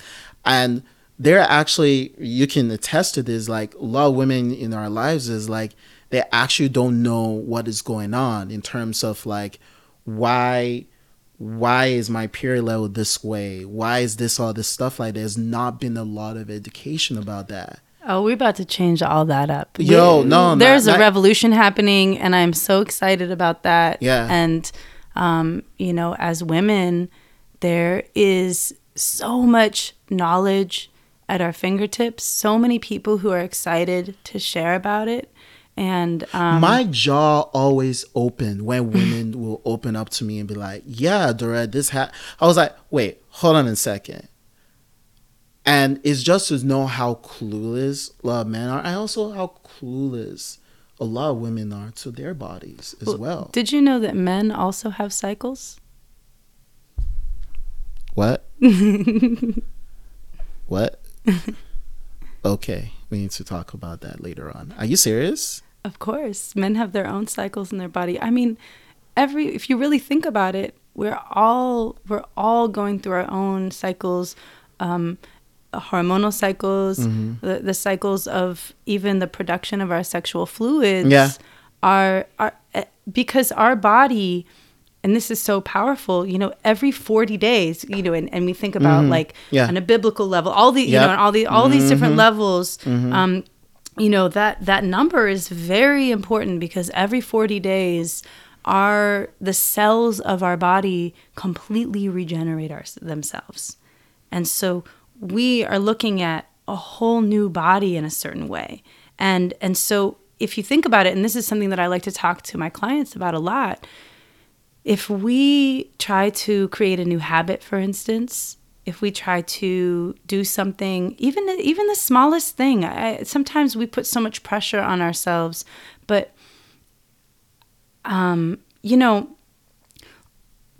try for 40 days to wake up every morning before the sun and just drink a glass of warm water and check and see how your digestion goes after that. It is phenomenal what can happen when we tune in, and I'm choosing that because it seems like such a simple thing, and I also understand waking up early discipline. Is very, very hard for people. Well, discipline, but I like to switch routine. That word up because I think that the word discipline can be triggering for people, and and that's our own thing to kind of go through. What you're saying. Yeah. But I prefer the word devotion. Because if we devote ourselves to our own bodies and our own healing, if every person was like, you know what, I'm going to go and take care of I'm going to prioritize my own healing. Do you know how different this world would be? On every level, the type of insights we would be having, the type of alignment we would be having with ourselves and the type of alignment we'd be having with the earth right now. I mean, I was just saying the other day, our the earth is the earth right now is reflecting back to us how deeply problematic our entire existence is. We've been living completely unsustainably, and we have to wake up to that. And the earth is just a mirror for us. It's like look at yourselves and stuff like that. Even trying to, even like devotion. I love that you said that, and I actually need to add that too because I'm an early bird, so I'll definitely use good that. For you. So one of the disciplines that I said discipline because I'm from that mindset. Excuse me. One of the devotions I decided this year. There's not a resolution or whatever in terms of mental peace. I was like, and if you guys can use some of it, no matter what your practice is, do it. Meditation, I feel like sometimes is downplayed a lot.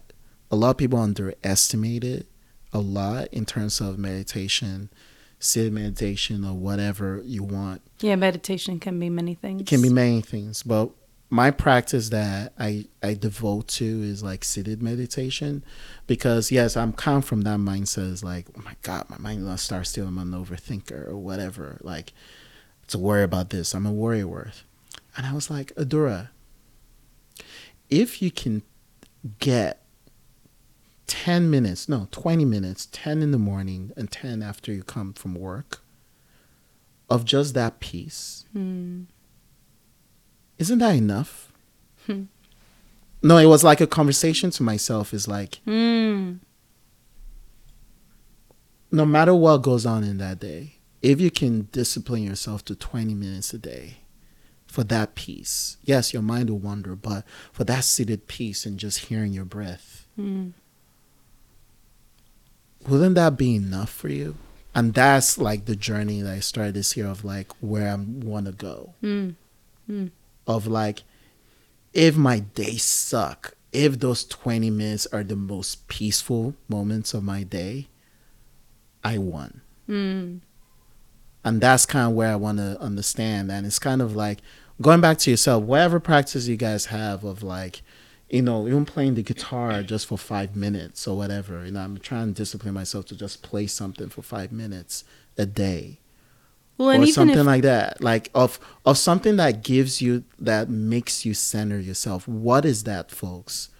No matter what is going on with you that day, can you devote yourself and say, like, will this be enough for me? And if this is enough for me, I'm okay.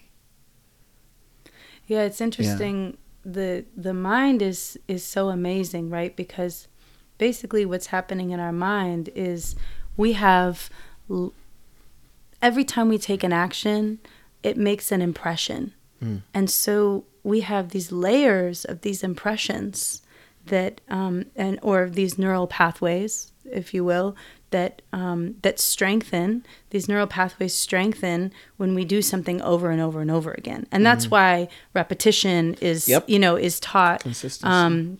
Obviously, they stopped for some other reasons too, but we're not getting into the prison industrial complex and that's factory workers and things like that. Mm-hmm.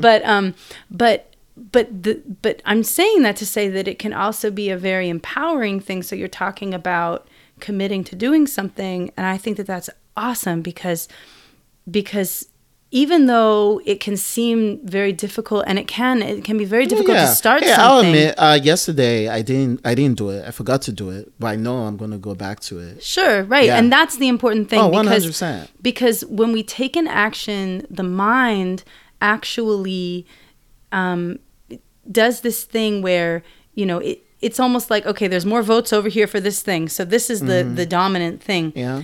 But it just takes starting to do something different that strengthens maybe a different neural pathway. Yep. And then before we know it, the practice of repeating something over time strengthens that thing. And so even if initially we're like, I guess I'm not doing this as well as I'd like to do it, or for as long as I'd like to do it, or whatever it is, if we're talking about meditation, sometimes people, it's real out there. Our minds are bombarded with so much that it is very difficult to sit. And I applaud you for doing that. It's not easy. It is to not sit easy. And with your mind every day is very difficult. And I also just want to offer, as a side note, a tool.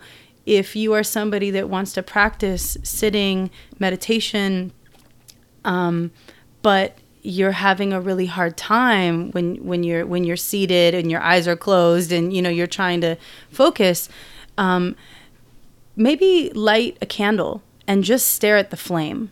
And because sometimes a single pointed focus can be a gateway, and so having one thing to just look at can help us to not be can help us to have something to come back to. So when we're looking at something, then our mind starts to take us into other thoughts, and we can remind ourselves, oh, I'm coming back to this thing. So you're retraining yourself in a sense, and look at how beautiful that flame is. Look at the way that flame is moving. Look at that light, and really, in the Vedic tradition, that the extra layer of it, because nothing has one meaning. The element of fire is actually the element of transformation. Fire is what transforms matter, and so therefore, even looking at something elementally like that is transforming your mind. It's phenomenal. I need to think something in the physical realm. What I usually do sometimes when I breathe and I close my eyes, I think of a petal of a sunflower unplucking and depulking. Depulking and coming back again. Oh, interesting. Depulking and coming back again. Don't ask me why I thought of a sunflower doing that, but it just made sense. And yeah, it's funny you said like a focal point, because I had trouble. It's like I did not read about this. I was like, oh, okay, I just need to follow an essential point, because I remember I went to East Bay Meditation Center. It's a good place, by the way. I haven't gone there in a while, but they're actually very good awesome Dharma place. talks, very good talks. Please people, like, donate to them. They're actually very good if you live in this area. I haven't gone back there in a while, but I remember the teacher telling me, it's like, I told her, I was like, yeah, it's like, how can I get to that state of being clear-headed? of that being like there's nothing. Dude, she laughed hysterically. How can you start at 0? Yeah, she started hysterically at me. She's like, Adora, are you dead? I was like, no. And she was like, you're gonna have thoughts going on in your head, Yeah, Adora. that's right. She's like, there's no, like, yes, you want to, the whole point is to be at peace, but the whole point is like to be at peace with those thoughts that are coming in and going out, It's like, look, if you have a state, she was like, if you have a state, like, because she's a Zen Buddhist, I forgot her name. God, she's so cool. She said, if you have a state of mu, of like nothing, like darkness, and all of a sudden, state of mu, you're not thinking of anything. She's like, you're dead. Yeah. She just said it so simply. Yeah. And she made me more comfortable of like embracing my thoughts, grab it, like, yeah, embrace it and just let it go. Embrace it and let it go. And then all of a sudden go back to your breath, because all of a sudden when I go back to my breath, that thought went away. And all of a sudden a new thought comes in. Sure, you changed your focus. You change your focus and you change your focus. And I was like, what an easy concept, but such a hard thing to practice. And it's really cool, you know, the science of the mind. It's like in Vedanta and yoga and these traditions, the purpose of having, you know, one of the purposes of having this practice with the mind and the pathway to using it as a tool is that as you're sitting and as these thoughts are coming and going, and this could be just in your day, you know, you're doing something, and then, you know, what you start to do is you become the observer. And this is what's really powerful, because when you become the observer, you actually realize that the observer was always there, and that maybe the mind was so loud that it wasn't it was taking over the space.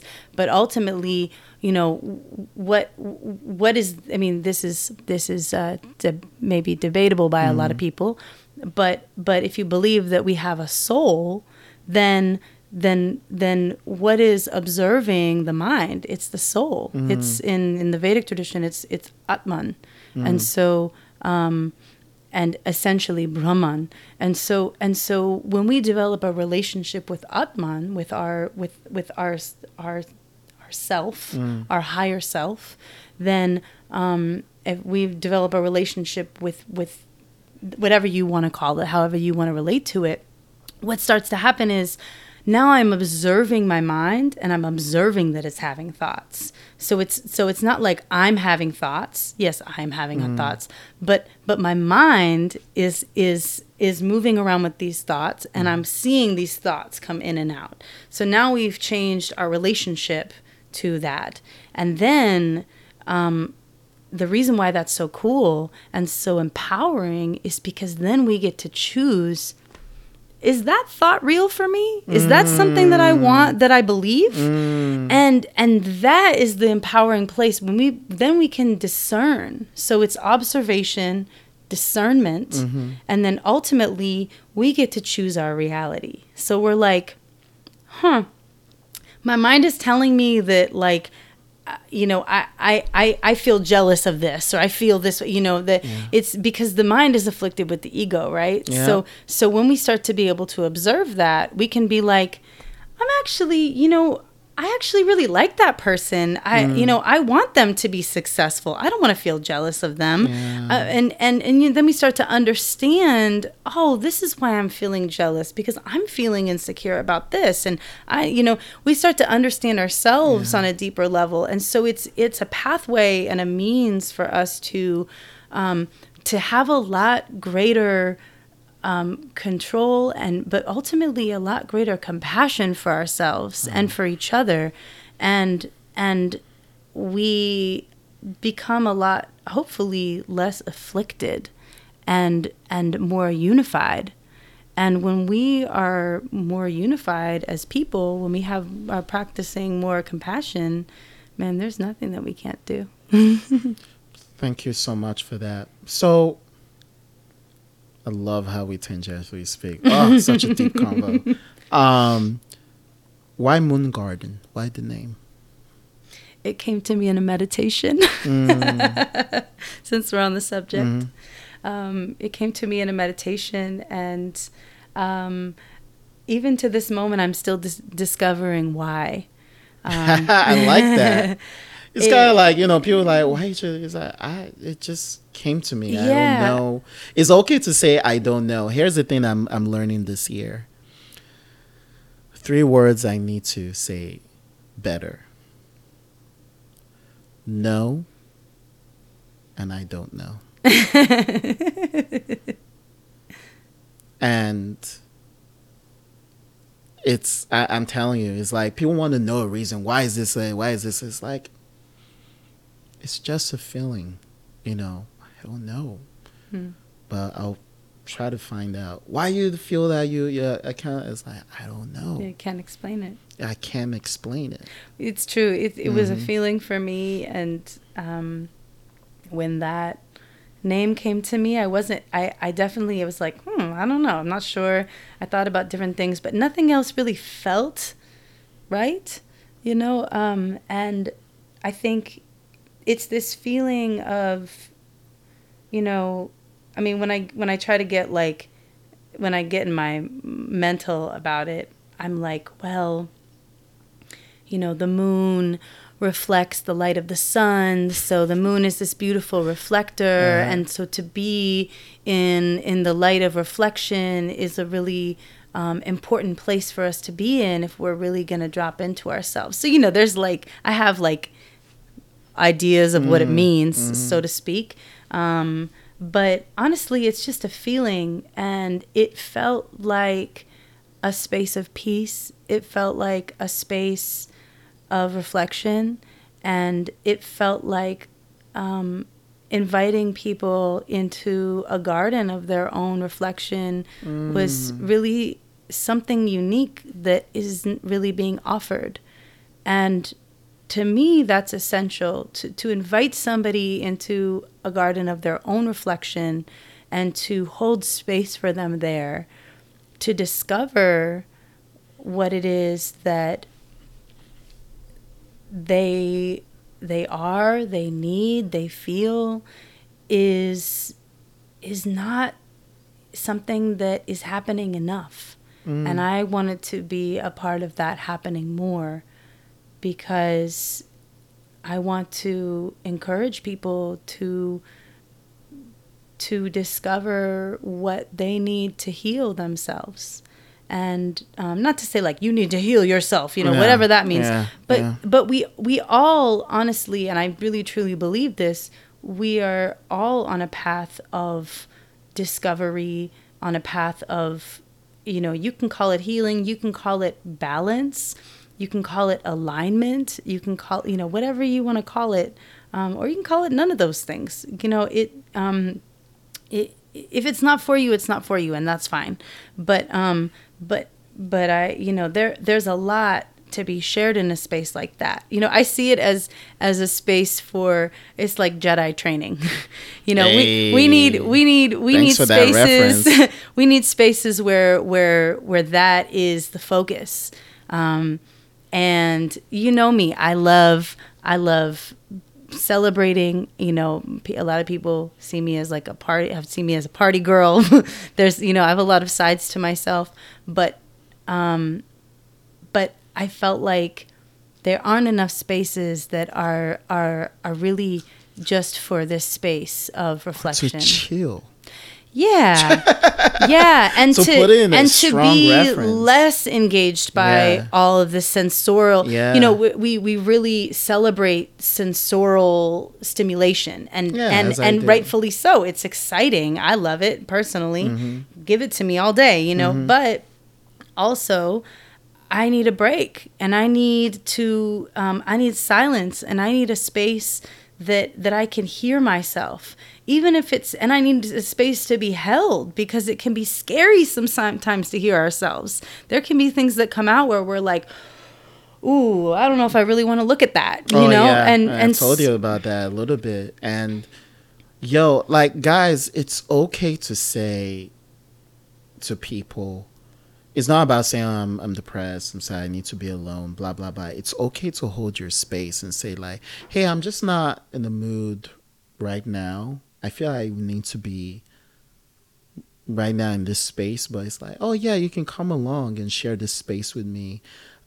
It's funny you said that in terms of being okay to be in your own space. Like I have two very good friends of mine that, yesterday I was working remote. I was stressed out. Zoza. Like I was like working, like this was like my busiest Friday. And I was just so exhausted, went into a deep nap, and, and he just called me. He's like, yo, we're thinking about you. Do you want us to come over? We'll bring you some food and stuff like that. I'm telling you guys, that gesture is so powerful. And I was like, no, because I was about to say, I thought I'm going to meet them or go out. And they were like, oh, no, we're actually coming to your place. And it was such a very simple gathering of just like me sitting down there, them sitting here and eating and watching Netflix and just laughing. And like the sense of space, a sense of being with, not just with people, but just being with yourself, of finding that peace. And I've told you before, it's kind of like, how the hell are we supposed to have peace with people when we cannot have peace within our own selves? And that's the journey that that we all have to take for ourselves. And whatever method you guys need, that you people need to do, please, is like, listen to that voice. Well, it kind of comes back to what we were talking about at the beginning, which is that, you were calling it coming back to basic, or, it feels like we can't underestimate the importance of presence. And that could be, your friends coming over here and being present with you. That could be you sitting and being present with yourself, but practicing being in the present moment is getting harder and harder and harder. Oh my God. And and of course, our phones, I'm like, I it's away from me. Notice it. Instagram is like kryptonite. Like, what the fuck is that?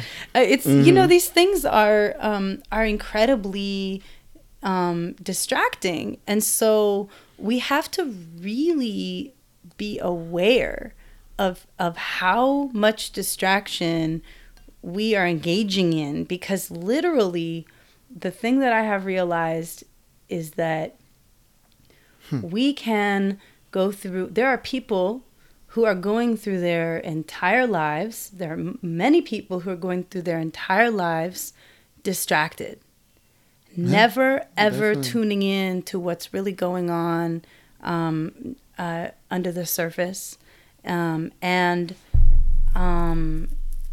that is by design. You know what I'm saying? And we have to really be conscientious of that, because it is anyways, mind control.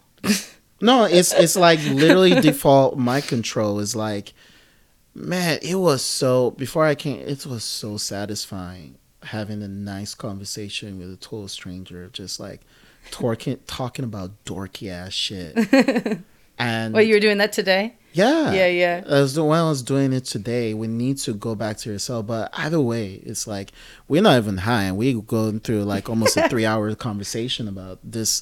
But getting sent to you is like, no, thank you so much for still being part of the community and doing your thing. Is what I admire most. I mean, we didn't go deeper into your much deeper into like your struggles, your beginning of Mood Guardian and stuff, but I feel like you've said a very good thing enough of just like, it's like you're still learning, and it's I'm learning, an ongoing process. And the space, I'm learning, but the space is there, and I'm being of service to people. And I mean, the thing is like, we're all learning, you know what I mean? Like every health practitioner, every person who's practicing, that's why they call it a practice, because you're practicing.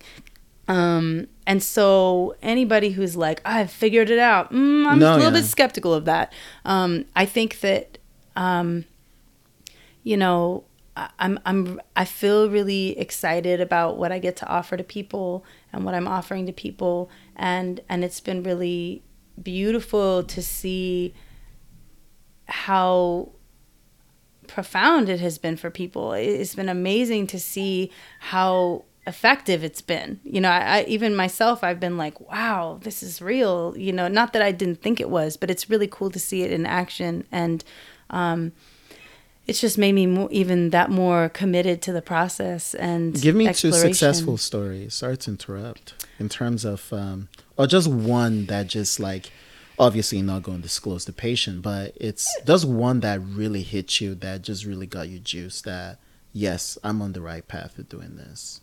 Oh man, that it's, you know, it's hard. There's so many.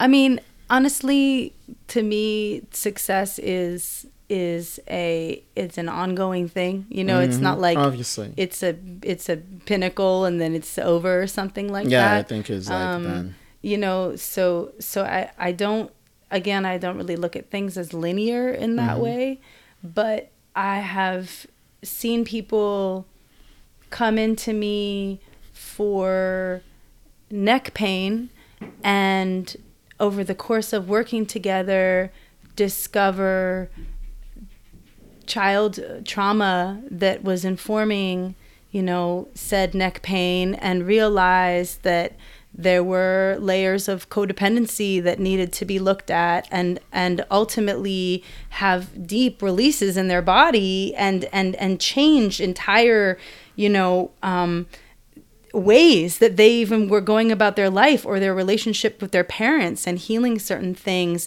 just from being like, my neck hurts, you know. Whoa. So it's incredible, the layers. Yeah. Do you know what I'm saying? And sometimes it's really simple. Like I had this guy come in who was a runner, and he was like, you know, I'm like, my back hurts. I'm having this pain, and we worked on his you know, on this particular muscle that's really deep. Deep in his back, and you know, a muscle that you can't really touch. You have to have somebody work on it. And the next day he messaged me and was like, yo, I can't believe this. I've been running consistently, you know, for a long time, and I've never been able to, you know, run more than this many miles. And today I ran a mile further than I ever did, and my time was like half the amount of time. The amount of time per mile was half the amount of time, and I could have still gone further. And I don't know why my body, you know, felt like it could do that. And it just shows, you know, that sometimes, you know, sometimes we need to, you know, get into the emotional patterns that are happening around, you know, the releases that need to happen in our bodies. But sometimes it's actually just a surrender and being in a space of feeling safe enough for our body to release. Like I tell a lot of people, that's why I work so much on the nervous system, because the nervous system, like we were talking about earlier, the nervous system is what tells our muscles to oh my gosh, my brain. See, how many hours have we been doing? No. Yo, it is almost, this is crazy. I looked at the time, I was like, you see, when you have a deep conversation, guys, but enjoy the content. Yeah, the nervous system is what tells our muscles to contract. And so, it was like, yeah, and so if we are constantly in a state of fight or flight, then our nervous system is not going to tell our muscles to not, you know, to not contract, because it feels like we got to be on guard.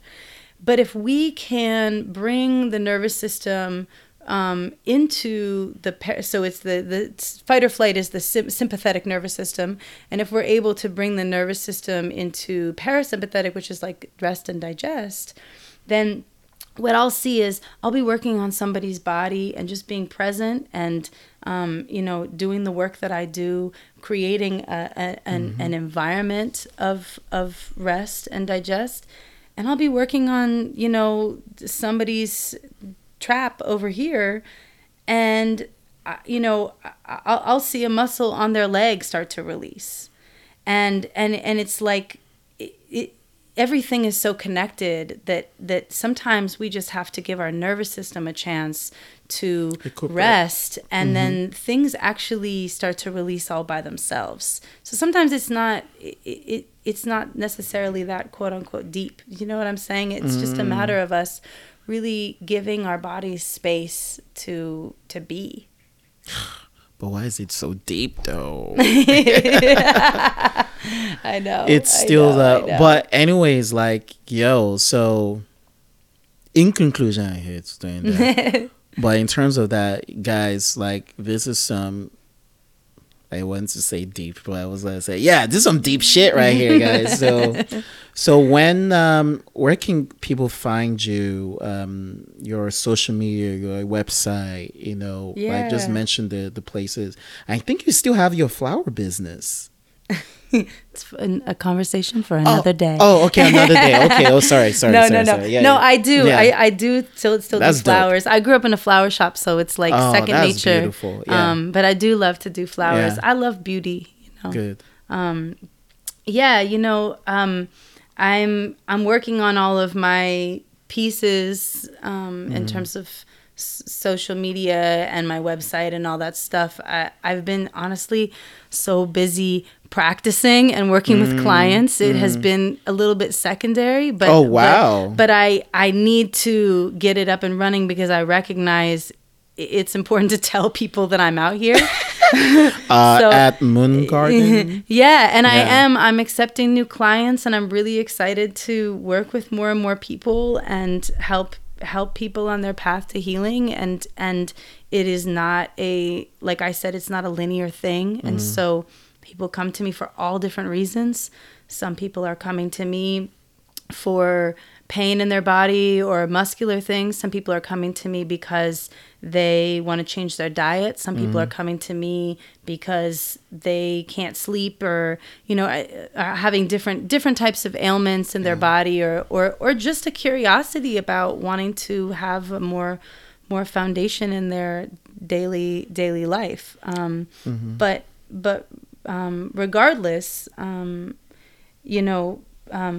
here for it. And yes, at Moon Garden, and also the Instagram is Moon Garden Oakland. Okay, good. And I don't have a website yet. It's fine. But yeah, that's Instagram. My email is moongardenoakland@gmail.com right now. And you can email me there, or you can go to my Instagram and send me a message there. Those are two good ways to get a hold of me, make an appointment, or if you just want to have a consultation and talk about what's going on and see if I'm the right fit. I'm all about being the right fit. Good. So I'm really excited. And it's in to the work beautiful with folks. space. It's funny. It's like it's called the Moon, which is funny. The building is called the Moon. Yeah, it's kind of like it was predestined. It was like maybe it wasn't like intentional. was. Maybe it wasn't like very intentional. You're like, whoa. You must have looked at it. You were like, what? Yeah, unrelated. Totally unrelated. But the space is super dreamy, and I will let you in on a little secret. There you go. The space is on the roof of this building called the Moon. It's on 25th Street in downtown Oakland, between Broadway and Telegraph. And it is a super beautiful space. We have a little Japanese tea area. We have a rooftop space. I also have a clawfoot tub, and I'm starting to do pre-massage tub soaks. What? And hoping to also eventually very soon offer half-day retreats. Nice. And I'm also have been opening the space up for other people to come in who are aligned to teach classes around healing and wellness, and giving people those Jedi skills. So hoping to have some beautiful offerings here this spring. And I my I can't tell You too can't much say about when. what that's going to be Exclusive. yet. Yeah, but Exclusive. but We'll you let can know. look forward to coming to see me for various things, taking a nice beautiful bath, getting on the massage table, and coming and immersing yourself, and it's a sanctuary for you. So I hope you come and check it out. Awesome. In that case, folks, you've heard from the Queen. And no, thank you for sharing your message and your story. And like, there are even a few things I put down that I need to put into practice. As I always tell people, is like, I'm just a fool that learns every day. When people's like, oh, wow, you sound wise. Yeah. So like a lovely saying that I just love to tell some people too. So, and I'm glad that you're in a space of humbling yourself, of still like learning every day. Hopefully, always. Always. And in that case, guys, good morning, good afternoon, good evening, and have a happy new year. Okay? And I want to say thank you to you, Adora, for What? this. See? Just want to slip that in. I really want to thank you for having and creating this platform to share with the community, to be a bridge person. I see you, and I appreciate you putting other people on and really keeping the community strong. So thank you for that. Please support your local artists and businesses. I just don't say it casually. It's really important. Y'all out there, no matter where you are, support them. Love you guys. Bye. Peace and blessings.